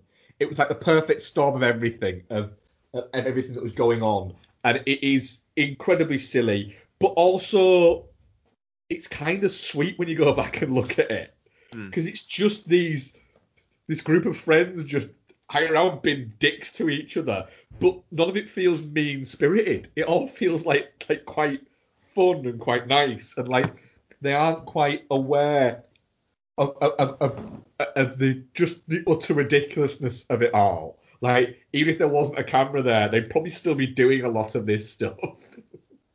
But like, it's just very, very silly. You in the room, Bex? No. You are in the room. Hey, Bex, you all right? Oh, yeah, not too bad, you. Yeah, not shabby, thank you. We're watching, so I'm just going to cut the bits that I've watched solo, and then you can join in with the bits that you've covered solo. Doctor Who. Well, let's not talk about that bullshit. But you can give us your thoughts on Mangrove, Kaya. What else did I watch on my own? I've only got one more actually that I watched on my own. I rewatched Mighty Ducks, which I spoke about before, but just because I was taking apart the vacuum cleaner because it is broken, hasn't it? Or the head of it is broken. So I was taking that apart and cleaning that, so I put on Mighty Ducks in the background to kind of have something to keep me company with. And often when I'm doing stuff like that, it is the film Mighty Ducks because it's a nice warm hug of a movie. And And then, yeah, Bex, what have we been watching together? What was your thought from Mangrove first? Oh, it's a long time ago, isn't it, Grove? It's very good, isn't it? I think, I don't know, it's one where there's a natural kind of temptation to compare it to Chicago 7. Which, yeah, we talked about, yeah. And I think, to be perfectly honest with you, it is probably the stronger movie. Just because you get more backstory of the characters. Like, it's not just about the trial with flashbacks. It's about what happens before and then the trial. The background to it is more fleshed out. And I think, I don't know, it didn't feel as movie as Chicago 7 did. It felt more human and it felt more real. And the ending when they're reading out all the verdicts and stuff, and it's just focusing on him. Oh, Frank, yeah. Yeah, and it's just like, it just like closes in on his face, doesn't it? The shot. Yeah. I just think it's very strong, and I think it better. I don't know. I feel like it means more. The Vietnam War, obviously, there was a lot of strong feelings about it, but this is about society. Them being oppressed. It's them fighting about them and their community being oppressed, as opposed to a lot of unwashed students protesting the Vietnam War. Yeah. It's more. It means more to them. It's a higher stake. It's an everyday life thing rather than something that they are technically experiencing. And I think the bit where I can't remember her character's name, but Letitia Wright, when she is saying, it's not just about us, and it's not just about our community, it's about everybody's right to protest. And I think that's really kind of, it is. If that trial had gone a different way, who knows what kind of precedents that would have set. Oh yeah. So yeah, really liked it. A bit gutted I missed Lovers Rock, but it's on iPlayer. It's on iPlayer if you want to catch it. Yeah. Is it? It's a bit dithery in it. It's good, but it's very hard. It's very different from fucking Mangrove. It's very different. So what have you been watching? Go on, Bex. I'll let you talk. We talked for a bit, so you can cover. I've only just sat down, so I don't need to. I'll just pipe in with them. So we watched the 1986 Peter Markle movie Youngblood. Yeah, this was a weird one. What's that now then? It's an ice hockey movie. So I'll read out. So it stars. It's teenage Mark Nip. Yeah, okay. It was a VHS classic, a rental frequental. A rental frequental. Yeah. Starred Rob Lowe, Patrick Swayze. Fucking idiot. Sorry. Cynthia Gibb and Keanu Reeves is in it very briefly. So Rob Lowe is a 17-year-old ice hockey player who essentially gets drafted into the Canadian National Hockey League. I mean, he doesn't get drafted. It's not like the army. It's not like the army. He gets no. invited. He gets invited to into try it. out. Yeah. Fucking try. And it's like an entry. It's seen as like an entry place into the pros, into the NHL, isn't it? It's to get into the junior league so that you can get into the pro league. Yeah. So it's from there. And so he's away from his family for the first time, and he's a little bit wet behind the ears, isn't he? I mean, Rob Lowe, as a young actor, always looks like he's a bit wet behind the ears. But the mad thing is, the whole crux of the story is that he's a really, really good hockey player, but he doesn't know how to fight. And so the whole crux of the story is him having a fight at the end. Hang on, so what? It's like the opposite of Goon? Sorry. Yeah, it basically is, yeah. It's he can do all of the ice hockey bits. He's not like afraid of having a fight or anything like that. He just doesn't know how to do it. Doesn't know how to fight on the ice. So that's what it is. So that's it. So what? Isn't the baddie guy? What's his name? I don't know. I'll see if I can find out. All right. Yeah. I really enjoyed rewatching it. What did you think, Bex? That's good, yeah. His older brother's hot. Yeah, so his older brother is hot. I mean, it's one of those films, isn't it? It's a film very much kind of its time, of the sport movie, and there's the coach, and he ends up dating this girl, and she turns out to be the coach's daughter, and oh dearie me, and yeah, it's very sort of formulaic in that way. Oh, fuck you. But it's good. We rewatched Ocean's 8. Yeah, we did. Didn't we? Nice. Holds up. It's really entertaining. It's a lot of fun. I do think Mark took issue with the soundtrack. Yeah, I think the fact that the soundtrack is all modern music and feels almost dates it, I think, a little bit. Bloody kids with their modern music. Makes it already feel like it's the little sister of the Big Brother movies. And the thing is, out of the Ocean's movies, it's probably the second best movie. It is very good. And it's really entertaining. And it's a shame that we don't get more capers featuring these guys, because they're an awful lot of fun to spend time with. What are? Capers. Capers. Yeah. Uh-huh. What? None? It is. But it does feel a little bit, the heist feels a little bit underwritten. It feels a touch watered down, doesn't it? It feels a little bit, yeah, it feels a little bit like, oh, come on. It's fun. It's fun when it turns out Anne Hathaway's in on it, though, eh? That's fun, yeah. I thought that came in earlier than it did. Hmm. And then I completely forgot James Corden was in it. And when he turned up, I think my brain went, oh, fuck off. Just fuck off. You want just your brain. Did I say it out loud? Yeah, you did. Yeah. Nice. Yes. But I am gutted that we haven't got more of these, and that we probably won't get more of these, because it was an awful lot of fucking fun. Yeah. Yeah. Another film that's an awful lot of fun. We rewatched The Wedding Singer, didn't we? Yeah, we did, yeah. And that's just an awful lot of fun. We won't say too much about it, because we've got other bits to do. It is odd, though. What? The Adam Sandler thing. That he went from being this Adam Sandler to... This was a kingmaker. This is what made him.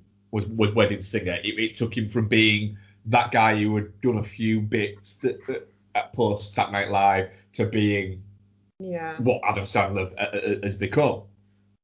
So what you're saying is we should hate The Wedding Singer? No, we should love The Wedding Singer, because without Wedding Singer, there's no Hubie Halloween.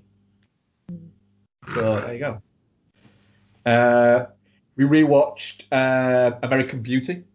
Didn't we talk about that last week? No, because we watched it after, so we couldn't. We said we were going to watch it, and we did. I'm sure we talked about it already. Did I dream that? Yeah, you must have. He likes that plastic bag, doesn't he? I fucking does, doesn't he? We'll watch it going, how at the time did this seem like it was really deep, and what is it? When it's as wanky as this. You're talking about it's a beautiful video he's shot? It's just a plastic fucking bag. Oh, floaty and shit. Yeah. There's an oddness to American Beauty, in the sense that everyone was absolutely fucking wanking over this movie when it came out. Wasn't it? Everyone was. It was the masterpiece of ever cinema ever. And you watch it now and you're like, it's fine. It's fine. It's problematic at points. Problematic. And not just because of Kevin Spacey, but partially because of the fact that there's a boob shot of a 17-year-old girl for no fucking reason. Was she 17? 17 at the time, you said, yeah. Which just feels a little bit like... I mean, that's a year over the legal age of consent. Actually, no, she had to get consent from her parents. So what America is it? Because 18, isn't it? No, it's not about consent. It's about child pornography laws. Fair dues. Yeah, so, you can fuck at 16, but you can't have a... You can't come at 16, sorry. Yeah. So that's that. But yeah, Spacey's really fucking good in it. Yeah, Annette Bening's really fucking good in it. Yeah. But it's... Yeah, it doesn't hold up. No, it doesn't. The performances do. Performances do, but the film doesn't, no. And it's 21 years ago. But even going back and looking at it there, you look at it and go, the bits within it seem dated then. Never mind now. The attitudes. But then again, the attitudes seem to be coming back on vogue again, which is terrible. I forgot about the whole Chris Cooper bit. Did you? I didn't. Yeah. He feels like a caricature in the movie. But I don't know what he did at the time. I totally didn't realise that was Alison Janney that played his mum. Yeah. 21 years later, she looks better now than she did then. She does, yeah. We watched Mad Max Fury Road, didn't we? We did. Yeah. Because of the game, really, wasn't it? Possibly, yeah. It's fucking brilliant, isn't it? It's still an absolute, how the fuck did they do this? Yeah. I think it's a weird one, though, because arguably the central performance is, what's her face? Charlize Theron. That's the one. And I think because she is so central, there's bits that you miss on first watch of, like, little facial acting bits that, like, Hardy does and stuff like that, and how good Nicholas Hoult actually is in it, as well as the war boy. Yeah. I think there's little bits that you maybe miss, that when you watch it again and you're not as engrossed on Furiosa, that you kind of pick up on more. Some of Tom Hardy's facial expressions when he's strapped to the front of that car are amazing. Yeah. When you look at it, I just think it fits the tone that George Miller is going for so spectacularly well. It is just, as a sheer technical achievement that is relying on old school filmmaking mixed with new techniques, it's phenomenal. And the fact that so much of it is practical effects is just wonderful. And you can tell because it has texture. It was fun for us as well because, like, as a bit of a sidebar, the game obviously came around the same time with this, and often the games that you get as, like, freebie games on the, what's it called? PlayStation Plus are a bit naff. But Mad Max is really good. But, like, watching the kind of film and then going, oh my god, that car's in the game. Oh my god, it looks exactly the same, and those people look the same, and those people with the gas masks on are in there, and it's kind of cool how they've pulled so many elements of the movie into it. They've tried to despite having a completely different main character and story. They tried to set the same mythology. Like the visual style's similar, is it? Yeah, absolutely. First watch, we watched a one we hovered over for a while, White Boy Rick. Well, it always looked like it was really serious. Yeah. And then we actually were like, hang on, let's watch the trailer. And it didn't look that serious. So we were like, okay, yeah, let's do it. Yeah. 15-year-old drug dealer, why not? Yeah. So Matthew McConaughey, Jennifer Jason Leigh, your boy Brian Tyree Henry's in there. Fuck! Really? Yeah. Rory Cochrane looking like shit. And Eddie Marsden. Marsden. Yeah. And Bruce Dern. And Bruce Dern's in there, yeah. And Eddie Marsden in a role where you go, hang on a minute, it's not Eddie Marsden. You actually forgot the kid that plays Rick. Yeah, I did actually, didn't I? Yeah. Richie Merritt. And he's really quite good, isn't it? But it's, to say it's about one of the youngest ever drug kingpins and FBI informant, and it's like a notorious story in the fact that the kid was in jail for like 30 years. Was that 18 when he went in? He's 17 when he went 17. in. And he was only released like a few years ago. It's fun without being flashy, and it's told like a neighbourhood story. But it's fun. It's fun without being silly. Yeah. But it gets across all the kind of the seriousness of it without being too serious. It's not hard work at all, is it? No, and cause essentially it's about, he's called White Boy, referred to as White Boy Rick because he's called Rick and he's white. Well, he's moving around selling cocaine, but he's selling it within the black community. He's very much in the black community in Detroit, and so he's kind of falls up into that kind of gang. And then when all that collapses, he just decides to do it on his own. It's not overtly entertaining, but it's a good watch, is what I would say. It's entertaining in the sense that it's interesting. Yeah. Yeah, I'd say that. And then the last couple we've got here, before we let you speak for a little bit.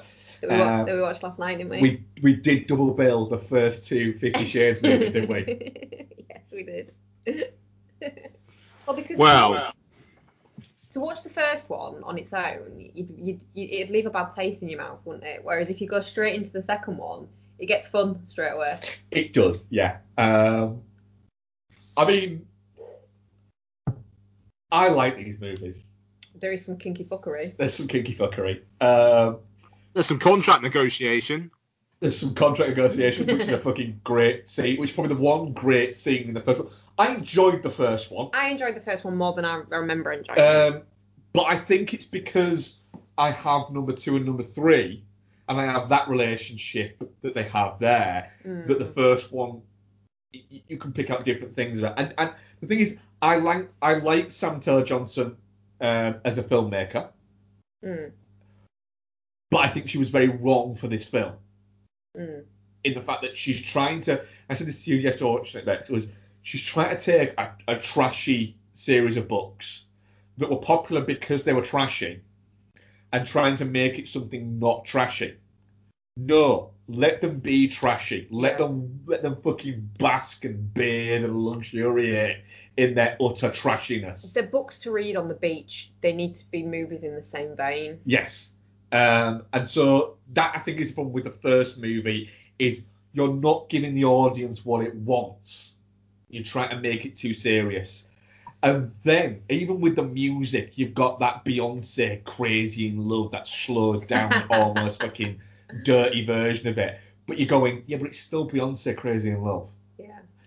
And then they go... The weird thing is, though, there's so little chemistry between them two. Yeah, because they didn't like each other during that one. But then the second one starts, and it's immediately better. Yeah, it is. If you back-to-back them, it's really weird. Because they've gone, hey, James, come over here. Do you want to do this? This is what you fucking do in it. And James Foley's gone, we're going to have some fucking fun with this shit. No, I don't want the misery of it all. I want fucking just fucking... Come flying all over the place. I want that thing we saw you doing, that pommel horse, I want that as the central part of my movie. We want you to go away from this movie thinking, does that housekeeper have to wipe up all the cum in that room? Yeah.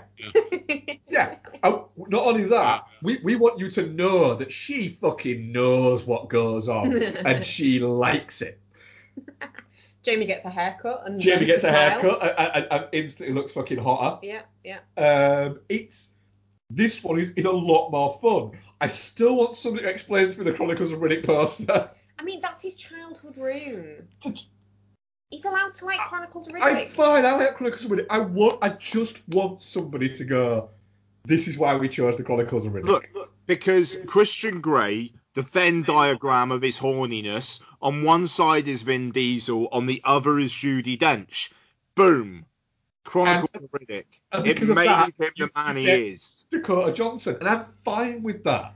Dakota Johnson is not the midpoint between Vin Diesel and Judi fucking Dench. Somehow she is. For Christian Grey, yes.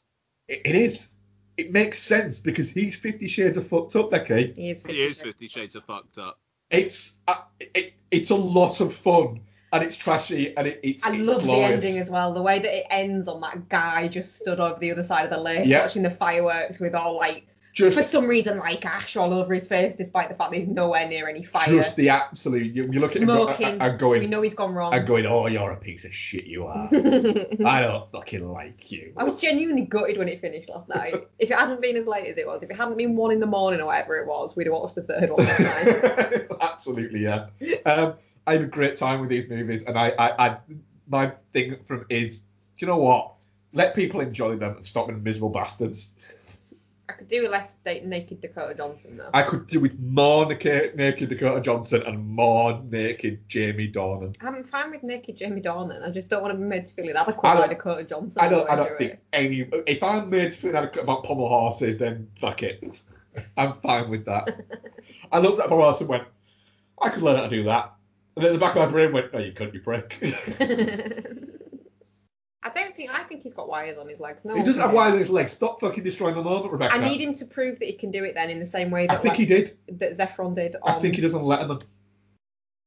We're gonna have to find that. I'll try and find it for you. All right. So that's everything we watched apart from the film we're going to talk about at the end of what we've been watching. What a fucking journey that was. That was fun. I did watch a film on my own. Oh, what? I watched. asked you this. And you fucking Yeah, I forgot. I watched Steel Magnolias. Blimey. All right. Well, I wanted to see because I remember watching it and Beaches around about the same time, and them both being really sad. So I was gonna have like a battle royale of sad movies, and then I watched Steel Magnolias, and it wasn't that sad, and so then I decided not to bother.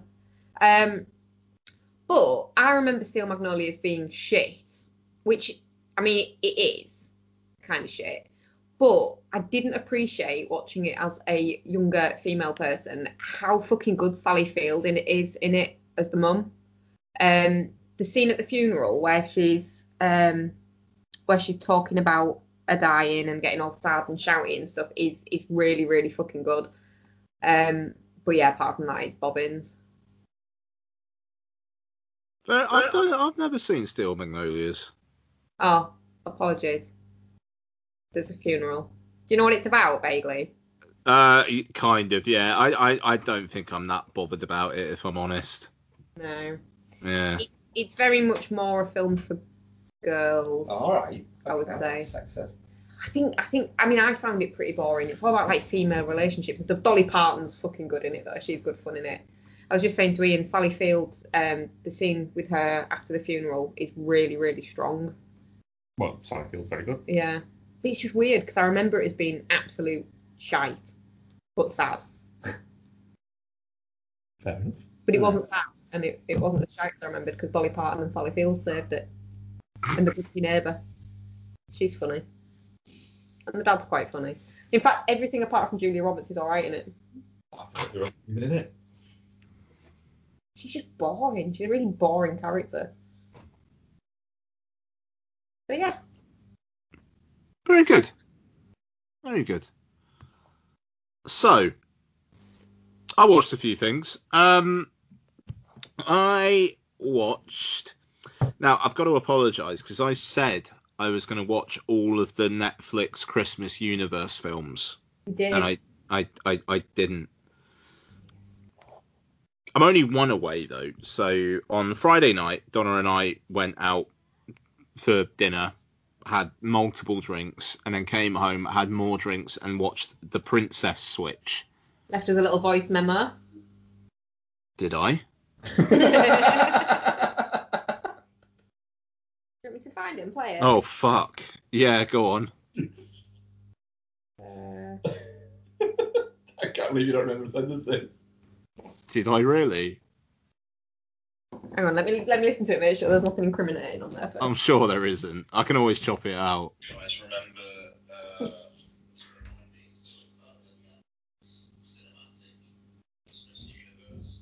So Becca's just listening to it in the other room, and then she'll come back through just to make sure that there's nothing, like she says, incriminating in there. She's giggling, so...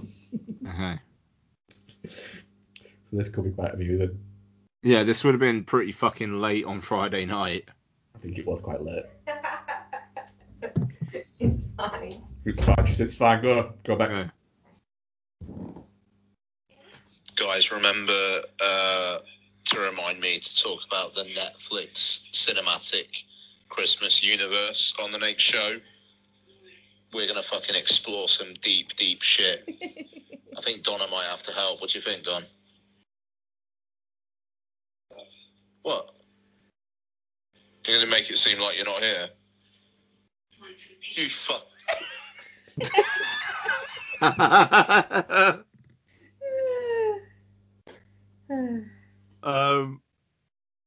Wow. Well, God, I wonder how that conversation went after. I just love the idea of her just pretending she's not there and you're mental. Yeah. I mean, 100% she was there. I promise.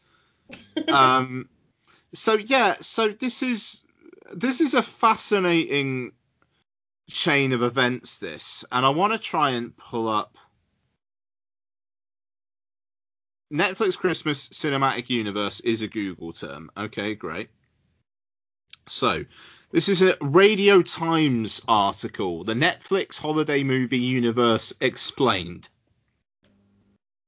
Posting an intricate diagram on Twitter, Netflix spoke about its new Christmas rom-com sequel, The Princess Switch Switched Again. I'll be talking about that next week, in which the lead characters from A Christmas Prince franchise are spotted in the audience at a coronation. Wow, that's cool. I didn't know this. Sorry. There's more that I haven't seen. So, A Christmas Prince, which is a trilogy, is on a TV in the holiday calendar. Christmas Inheritance is on a TV in the holiday calendar, and also The Princess Switch. The Princess Switch is referenced in the third installment of A Christmas Prince, and A Christmas Prince is on a TV in The Princess Switch. Now, the land in which A Christmas Prince is set, Aldovia, is mentioned in The Night Before Christmas, and that is on a TV in Holiday in the Wild. Now, the thing is, right, The Night Before Christmas was Vanessa Hudgens falling in love with a time-traveling knight, right? I watched that last year. Now, Vanessa Hudgens is also in the Princess Switch films. So, the Princess Switch is basically the Netflix algorithm having a stroke. Where it's basically, I will get child actor from Disney franchise. People like Bake Off. People like Parent Trap. Smush, smush, smush. Princess Switch. That's essentially what the algorithm is doing. So basically, Vanessa Hudgens plays a baker who travels to a place to attend a baking contest where the princess of that land looks like her and wants to swap to experience being a normal person, and wouldn't you know it, both of them fall in love while being switched. It's incredible. It sounds it.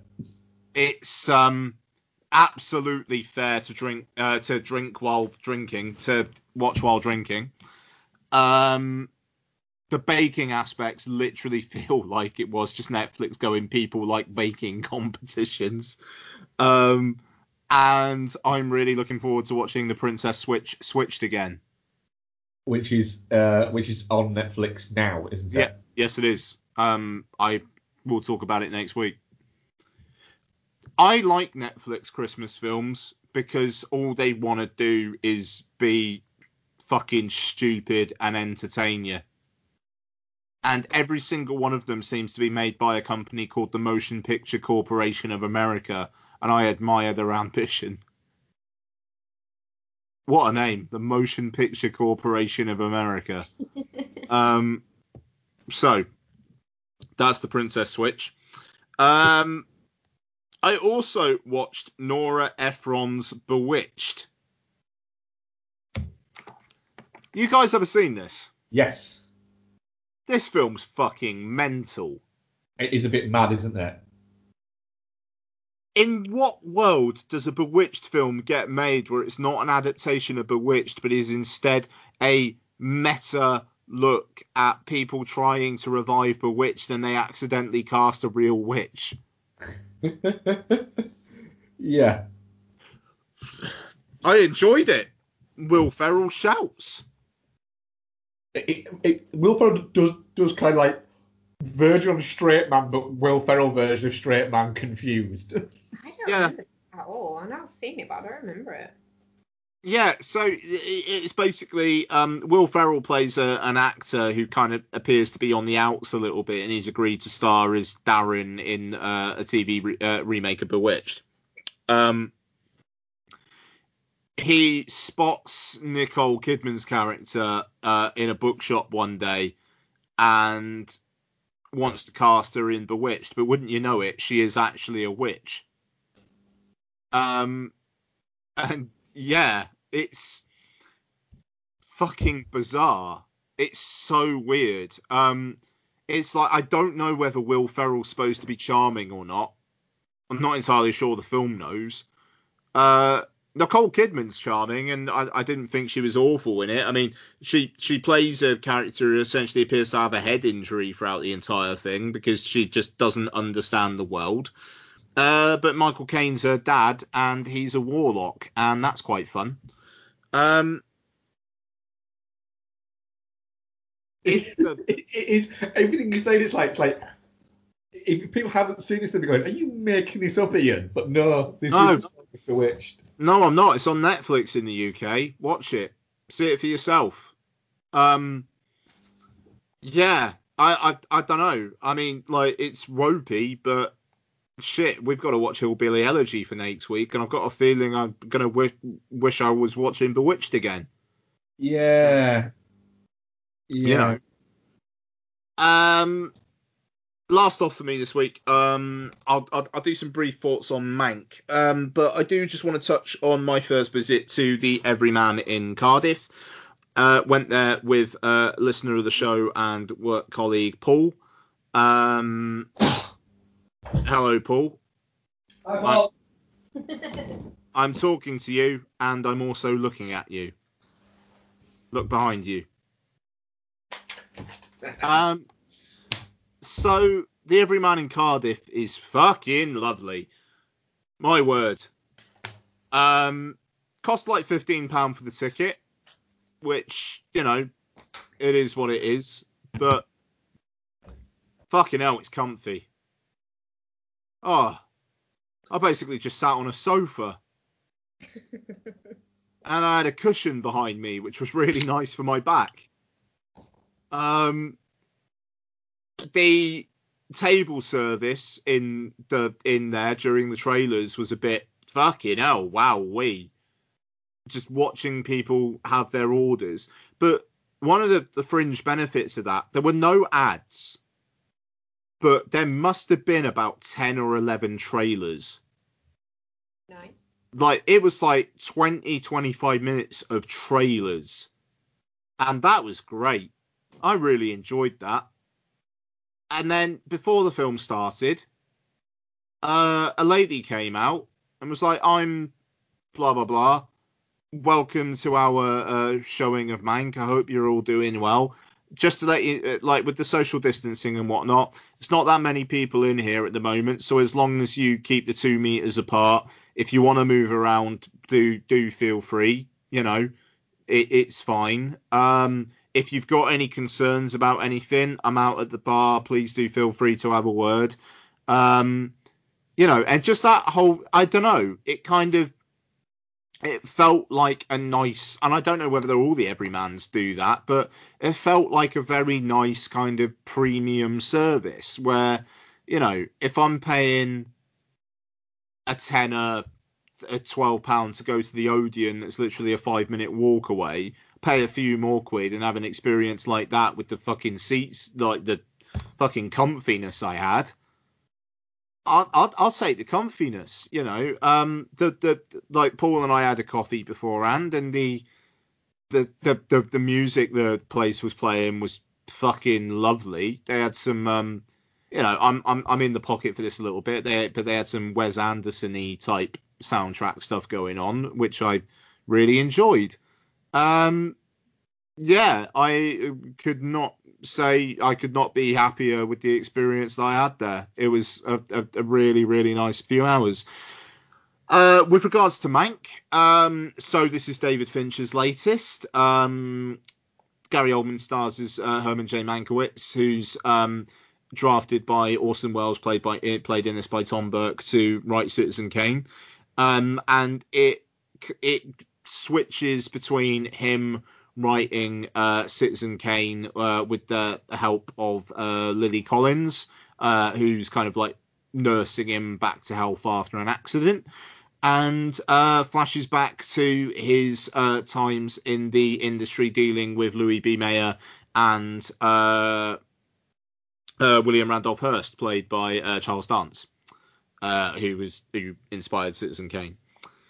So we'll talk about this more fully in a couple of weeks. I will say, just almost in a way of maybe, setting expectations, in which case people might enjoy it more.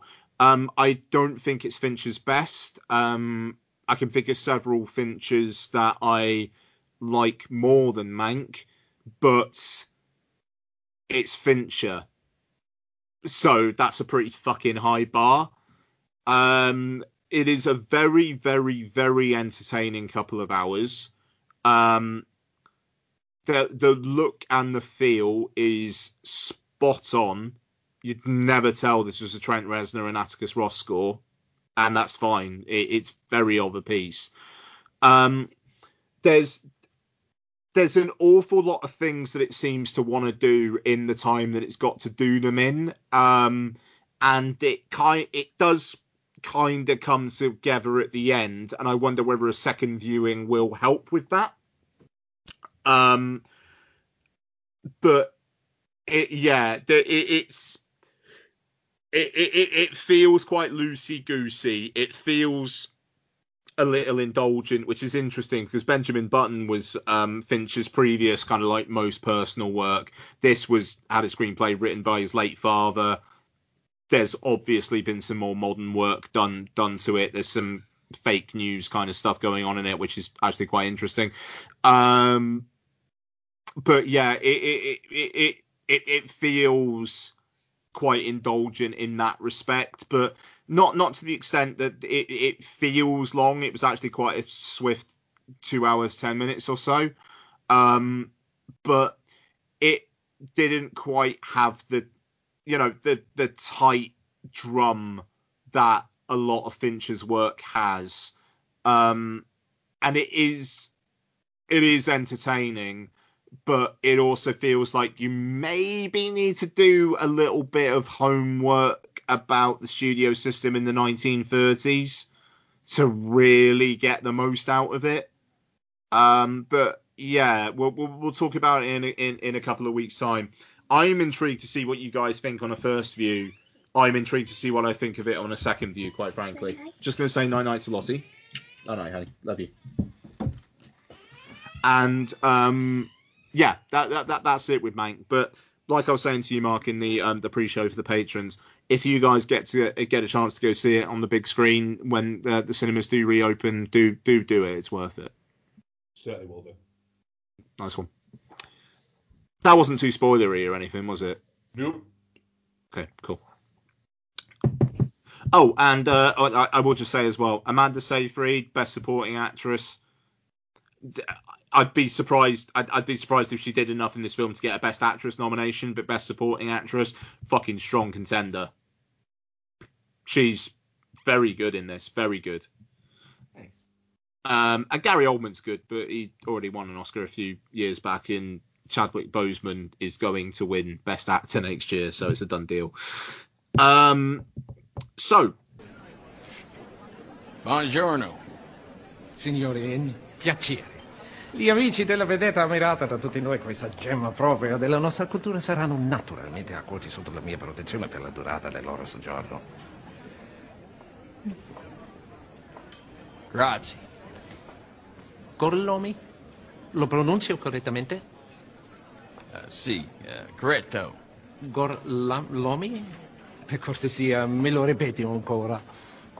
Gorlami. Mi scusi, con me? Gorlami. Ancora una volta. Gorlami. E come si chiama lei? Antonio Margareti. Ancora? Margareti. Un'altra volta, ma adesso vorrei proprio sentire la musica delle parole. Margareti. Margheriti. E lei? Dominic De Coco. Come? Dominic De Coco. Bravo. Bravo. Let's move on to the next part of our mini Tarantino retrospective. Don't really know how long this is going to last because it wasn't really planned. But it's fun. So this is 2009's Inglourious Bastards, written and directed by Quentin Tarantino, starring Brad Pitt, Christoph Waltz. Jesus Christ, you know Inglourious Bastards. So it'd been a good long while since I had seen this. I will say, before we get started, not happy with the iTunes version at all. Do you know why? Why? The chapter cards, it's just a blank screen and subtitles. It's not like the yellow text on the screen. I can't imagine Tarantino would be very happy about that. What did we watch? Did we watch our disc of it? No, we watched it on Prime. Oh. Because ours was yellow, wasn't it? Yeah. I watched it on iTunes, and it was subtitles for those. How weird. Yeah. That is odd. Yeah, really odd. And yeah, again, it's another one of those things where it's like digital viewing is not all that, you know. I still remember the fucking Prestige on Amazon Prime being in the wrong aspect ratio, and I had to rent the fucker. Yeah, it is, isn't it? There was something else we had recently in the wrong aspect ratio. LA Confidential, we watched that. Yeah, it was, yeah. I remember. No, it wasn't. Is that your dog, Ian? Yep. How big is she now? She sounds like a big dog. She's she's a dog. She's not a puppy. Yeah, Ian, on Prime, LA Confidential is also in the wrong aspect ratio. It's fucking disgusting. Like, yeah. Right, the dog's in here with me now. Who was she shouting at? I think Lottie, because she'd gone to bed. I think, I'm not entirely sure. Anyway, right, you pissed Mummy off then, didn't you, eh? Yeah, you did. You bloody know you did as well. Anyway, sorry about that. So, Becky, what's your history with Inglourious Bastards? Like, what were your thoughts kind of like pre this watch? I really liked it on first watch. I've never been as hot on it as a lot of Tarantino's other stuff. But there's other stuff that I've not been super keen on first watch that I've then liked more on rewatch. There's certain issues that I have with some of the performances, specifically probably Brad Pitt's. I think the whole face/voice thing that he's doing throughout it feels a bit pantomime-y to me. And it kind of, I found it off-putting.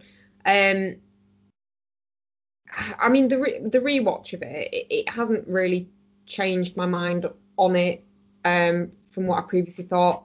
I like it. I'm not going to sit here and say that by any stretch of the imagination it's a bad film. It's a very good film, but it is one of his weakest for me. That's interesting. I think that's kind of echoed by yourself, isn't it, Mark? Yeah, I'm very similar to that. The thing is, it's still a 4.5, 5-star movie. But there's a little part of me that now that wishes that this was made by Quentin Tarantino now rather than Quentin Tarantino then. Yeah, I think it would have been a better movie. It wouldn't have had fucking Eli Roth in it. And therein lies my issues with it. It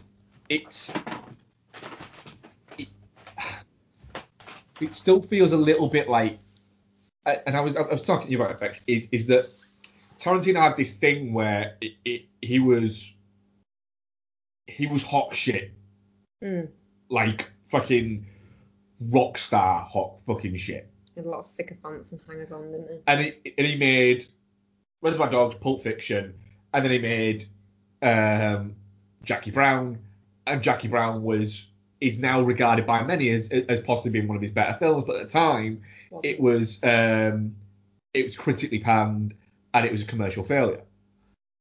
And he didn't take that very well, and then off the back of that he did the Kill Bill movies, and they did Grindhouse, his part of it, Death Proof, and this was after that, and it seemed to be he saw a lot of those people around him, and they get cast in the movie, and they're not very good. Eli Roth is fun, but he's not a good actor at all.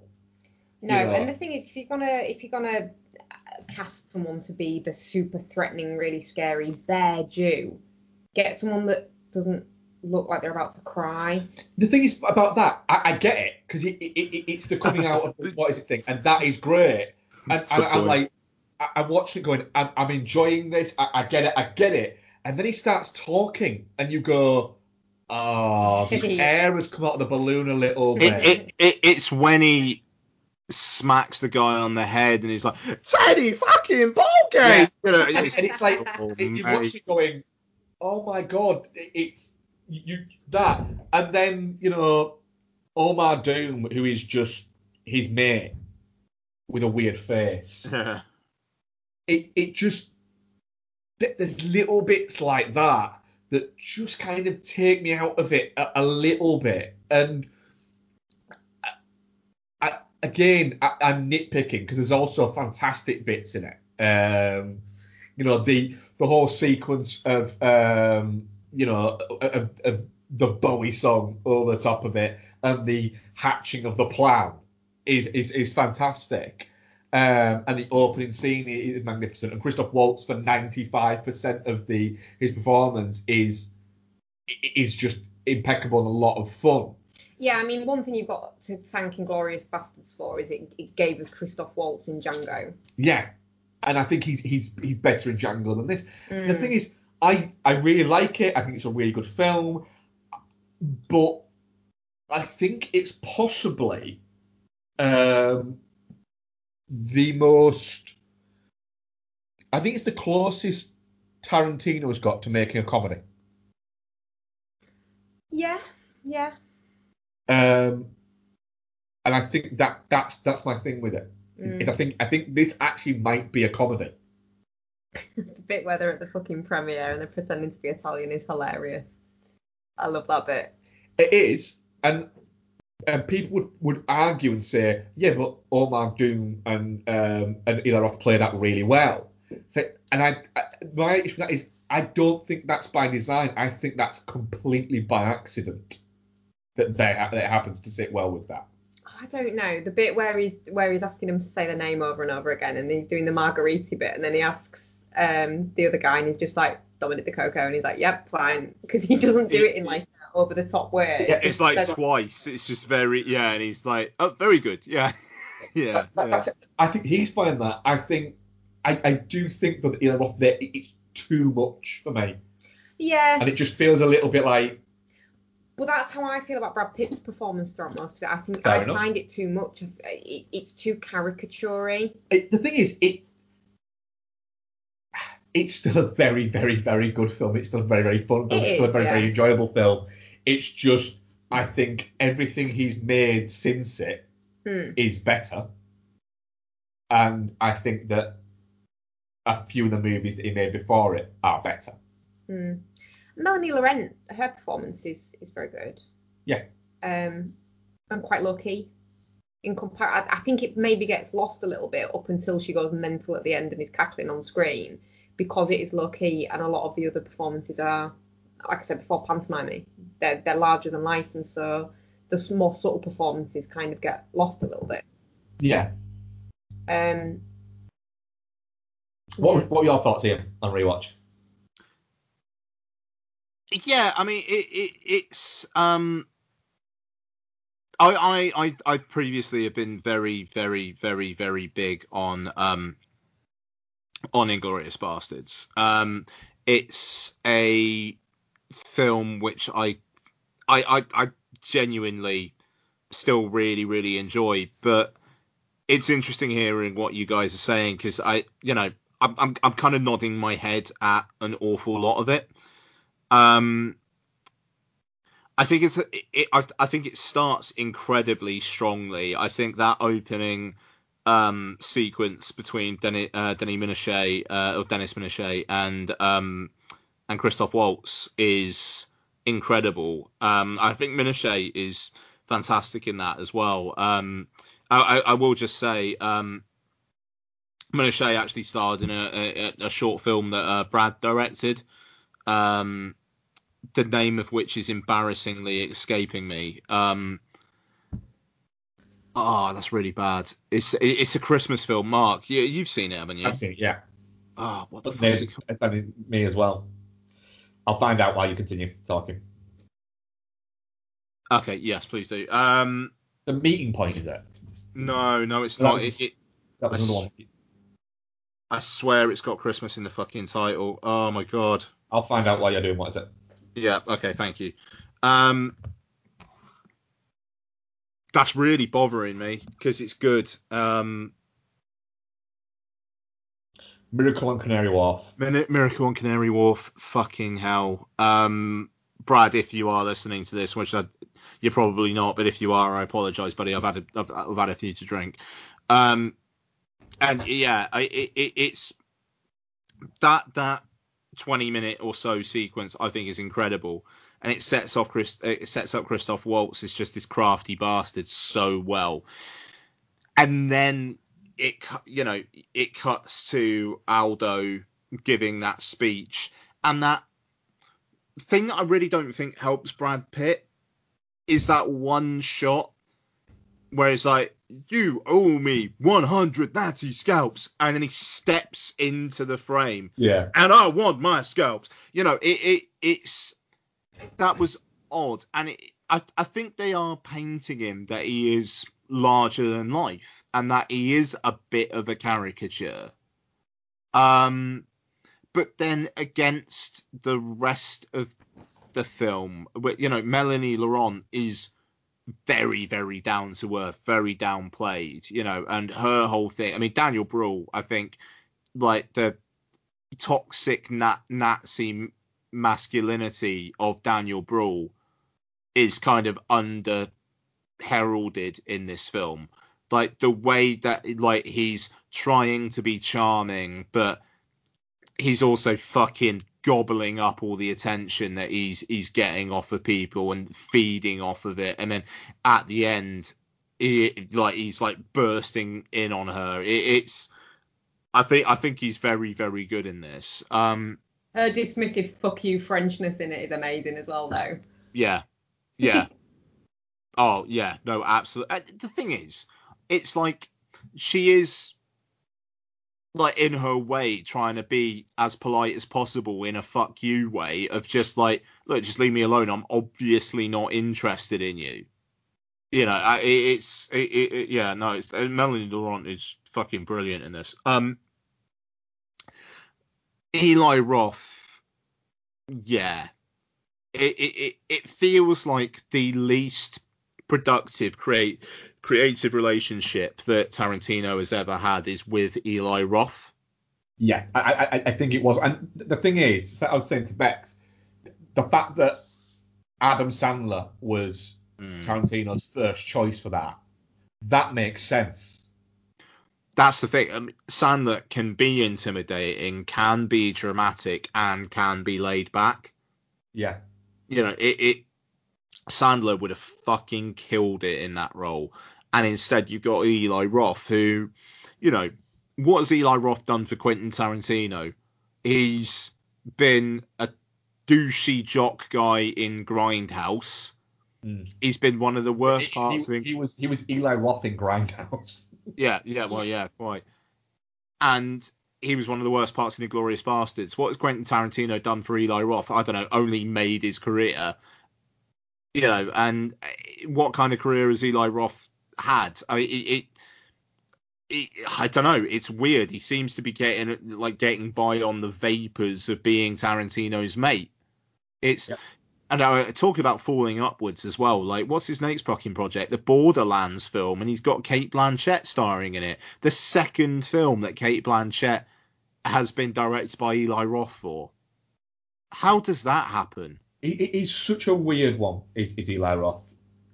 In the sense that I think you could argue that he's maybe made one good movie. I don't know. I think it's fascinating, but he's not good in this. It's almost like Quentin Tarantino saw a bit of him in Eli Roth in terms of the oh, he doesn't act very well, but he really wants to try and make it, so I'll put him in one of my films. You know, it's like Tarantino just constantly trying to be an actor as well. But I think there is some marvelous extended sequences in this. I think the whole thing in the tavern is amazing. The fucking tension in that whole bit is great. And, you know, early Fassbender, really, really solid Fassbender. And the ending as well. I mean, just the whole bravura nature of it. The killing of Hitler and just how explosive it gets. And then the image of Melanie Laurent laughing at, through the projected light through the smoke. Brilliant. Just fucking brilliant. And just that one shot as well of her laughing as the flames are coming up. You know, I mean, it's Tarantino's got this whole thing for cathartic violence down so much. Like we were talking last week with Once Upon a Time in Hollywood with, that whole sequence at the end and how brutal it is, but how weirdly funny it is and cathartic it is. He's doing that here. And that happens in Django Unchained as well, you know. Hateful Eight, not so much, but only because it is a smaller scale experience, despite the fact it's shot on 70mm, which is a fucking wonderful contradiction in terms. But yeah, it's. I still really, really, really like Inglourious Bastards, but having watched, I mean, Once Upon a Time in Hollywood is now firmly my favourite Tarantino. I'm not entirely sure it's his best film. I haven't watched Jackie Brown in a long time. Jackie Brown's an understated masterpiece. I mean, basically, I think we're admitting that we're going to watch Jackie Brown as the next part of that, is it? But I would say in the past couple of years, I have watched all of Tarantino's movies within the past 3 years, I think it is. And I think I'm comfortable in saying that I do think Once Upon a Time in Hollywood is his best movie. Yeah, it's the most well-rounded and the most accomplished. One of my main issues with Bastards is I don't feel like the character development or the story development pulls you in the same way that you get the satisfaction of that cathartic violence at the end that you do in Once Upon a Time in Hollywood. Yeah, it's great, Hitler dies, but you're not as invested. It's not as fucking die you and smash your face into a fireplace, and it's not satisfying. It's a question. Have you seen the original Inglourious Bastards? No. Have you, Ian? No, of course I have. I mean, it's not like a based on or anything like that. It's not even inspired with. It's just there is a film from the 70s with Fred Williams that's called Inglourious Bastards. It's a very B movie genre pick. It's kind of fun, but you get the feeling it's one of those that had a better poster, a better trailer than the actual movie actually is. But we've actually got it on DVD. Doing? Yeah. But yeah, did Mike get you it? No. That seems like something your Uncle Mike could get you. No, but it might be something very similar to it. Yeah. But it's fun. I could see your Uncle Mike sat there going, "Oh, you like that Tarantino movie, do you? Here, watch this, you fucker." Well, weirdly, I actually watched it before Inglourious Bastards. Before it was cool? Before it was cool to watch it, yeah. Such a hipster. Fuck you. Yeah, but it's entertaining. It's a good cure, is what I would say. Yeah. Can I make a request for the week after next, Tarantino? Go on then. Please, can we watch The Hateful Eight? I've only seen it once, and I don't really remember it. It's a long commitment to make in December. I don't give a shit. You made me watch Holiday. No one makes people watch Holiday. People are allowed to watch Holiday because it's wondrousness. It's what? Wondrousness. Yeah, we'll see. We'll see how we feel next week after what is it, but I would say yes, probably. We'll watch it anyway. Whether or not Ian gets a chance to, it is 4 hours long. I don't care. Watching shit. Yeah, but yeah, Inglourious Bastards. It's still without question definitely not shit. Oh god, yeah. I mean, that's it. It's feels like damning with faint praise, and it really isn't. It's a great movie. It's just his body of work is very strong, and it is towards the weaker end of that for me. Yeah. It feels shallow in comparison to some of the others. Like, I think he's quite good at character development in general. Like, even with like the earlier stuff, like you do care about these people. He develops them to the point where you care about them. And I just don't get that from this as much. This is what that Tarantino said it took him the longest to write. Mm. And he said that he overwrote it, he thinks. Possibly, yeah. But definitely not shit. Definitely not shit. And yeah. Ian, I'm guessing you're still definitely not shit. Indeed. And our audience poll was definitely not shit 93% and touching cloth 7%. Very good. We do have some questions. I'm just going to find them. It's quite difficult now on Twitter's new format because of fleets. Just scroll up. Just push your thumb a centimetre upwards and it goes away. Is it? No, that's not. You have to go to it to get to our profile. Look. Okay. Normella says, you can cast Randy Quaid and James Woods in anything you like. What do you choose? I'll start the C. A heroic mission to restart the sun. So like Sunshine, but for dickheads. Yeah, so, like, you've got 5 other capsules full of the most elite, brilliant scientists. So, like that episode of The Simpsons where Marge and Lisa get on the good plane and Homer and Bart are on a plane with Tom Arnold and Pauly Shore. Yeah, that's essentially it. But it's like, but the only way that those 5 scientists could... Okay, so there's a government mandate that 6 capsules have to be sent up there to try and restart the sun. There has to be 6. Yep.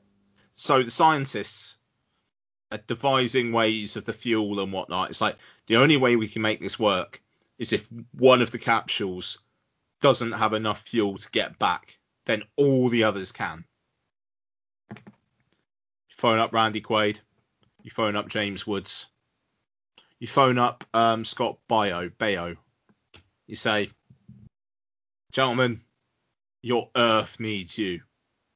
Your president needs you, because even though it's the year like 2035, they still believe that Trump is the legitimate president. We need you to go up there and save the Earth. How do we do that? You need to put yourselves in the sun. Trump's asked you to do it. Oh, yeah, all right then, absolutely. Off they go. Put John Voight in there as well, actually. Let's not forget John Voight. They all go off to the sun. The other scientists, hopefully they all make it back alive. Job done. I mean, I would say that we don't even need to have the sun be actually, broken or anything like that. I think we could just tell them that and get rid of the cunts. Yeah, fuck them off into the sun. And that's what the film adaptation will be called. Fuck them off into the sun. Yeah. What's yours? Would it be too mean to say Salo? No, it wouldn't. Manja. Yeah. Salo on the back 2 in Human Centipede. Just the back 2. Yeah. And Trump's the front. Well, I enjoy eating his shit, so there we go. Yeah, there you go. Or the sun and the body double of the sun in a Serbian film. Girl. Jesus Christ. I think you two answered that better than I could. You stole my Salo idea. Oh, really? Yeah. On a related note, I don't mind watching Salo again at some point. Yeah, I'm not going to do that. Oh. No. You guys should do a podcast about Salo and call it Steal My Salo. I've watched Salo twice. I don't need to watch it again. I also want you to find an audition for me as well, because clearly I feel like watching troubling shit. If you steal my Salo. Rick Kidd at Rick J Kidd, is there any sci-fi from your childhood that you would like to see remade / remastered with modern effects? For me, I'd pick The Last Starfighter. I would have said Tron, but Tron Legacy already kind of did that. Hi, Rick. Hey? Said hi, Rick. Oh, hello, Rick. Rick, Demon Seed, starring Elizabeth Debicki. Ooh, that's a good shout. That's a really good shout. But she'd just be too tall for the computer and it wouldn't be able to process it.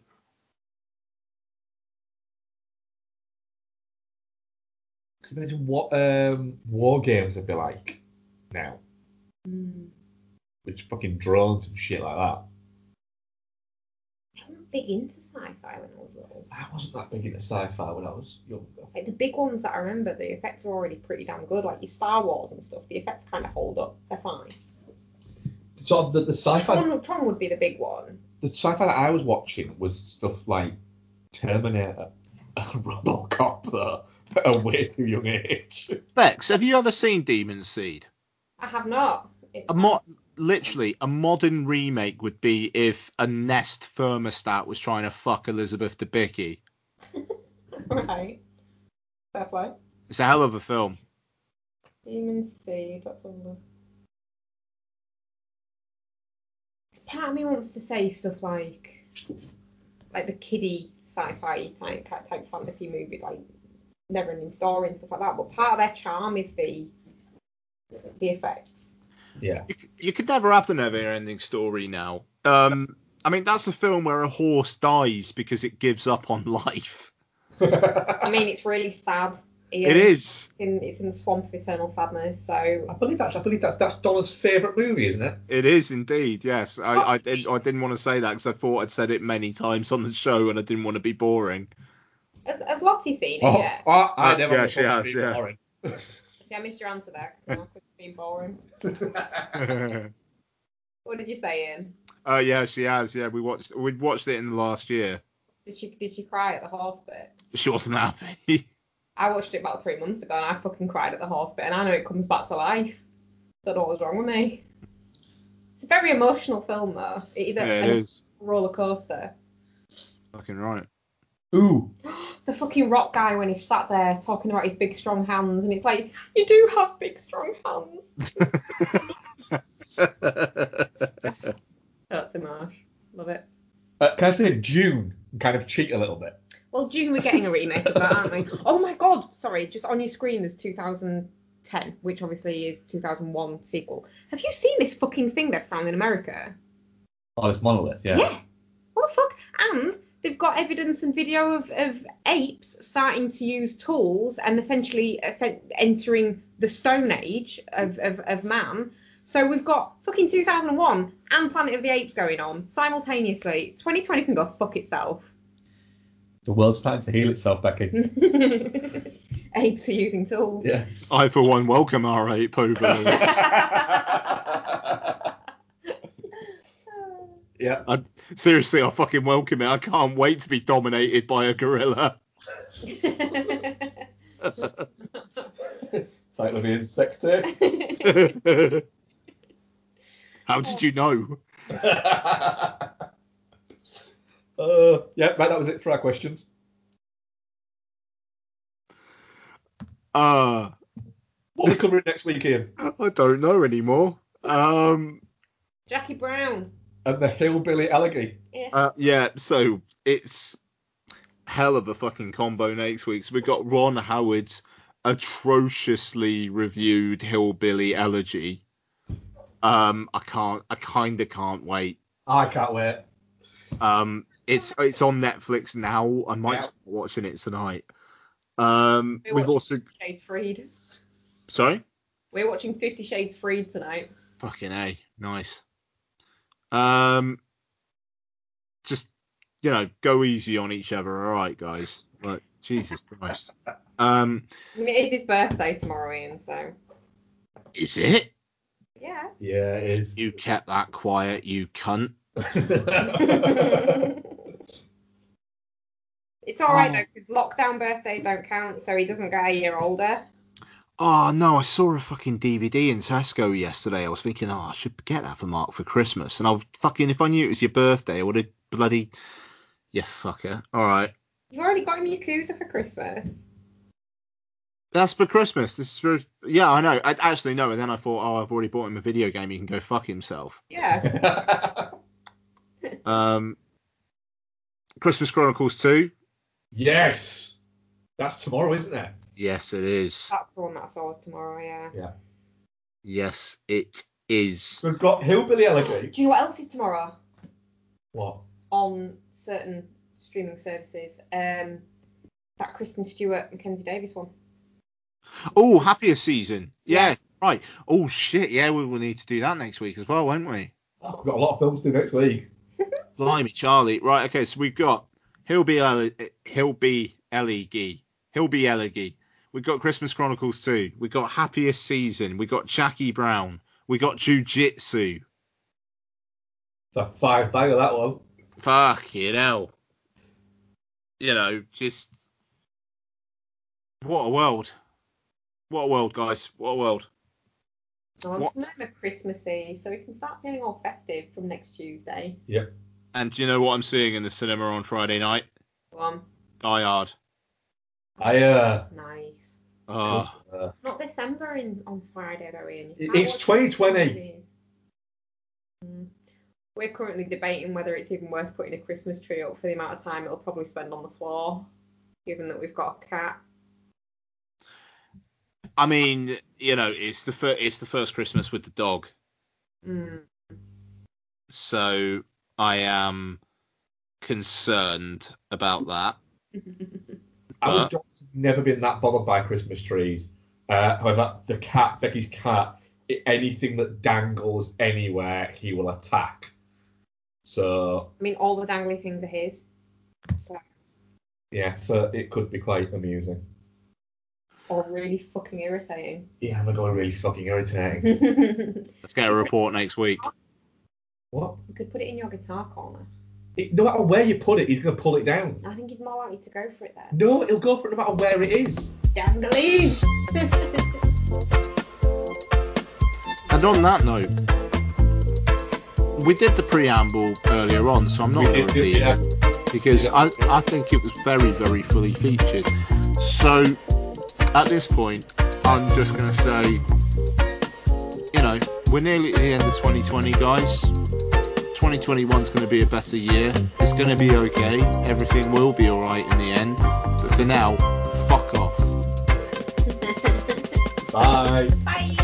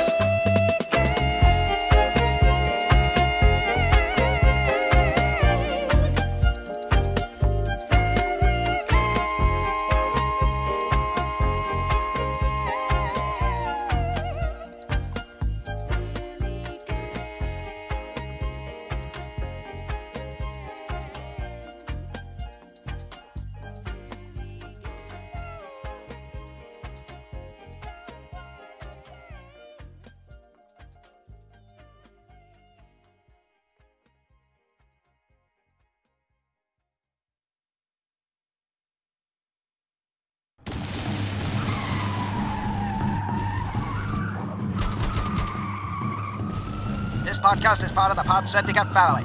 For more criminally compelling shows, articles, and conversations, head to wearepodsyndicate.com.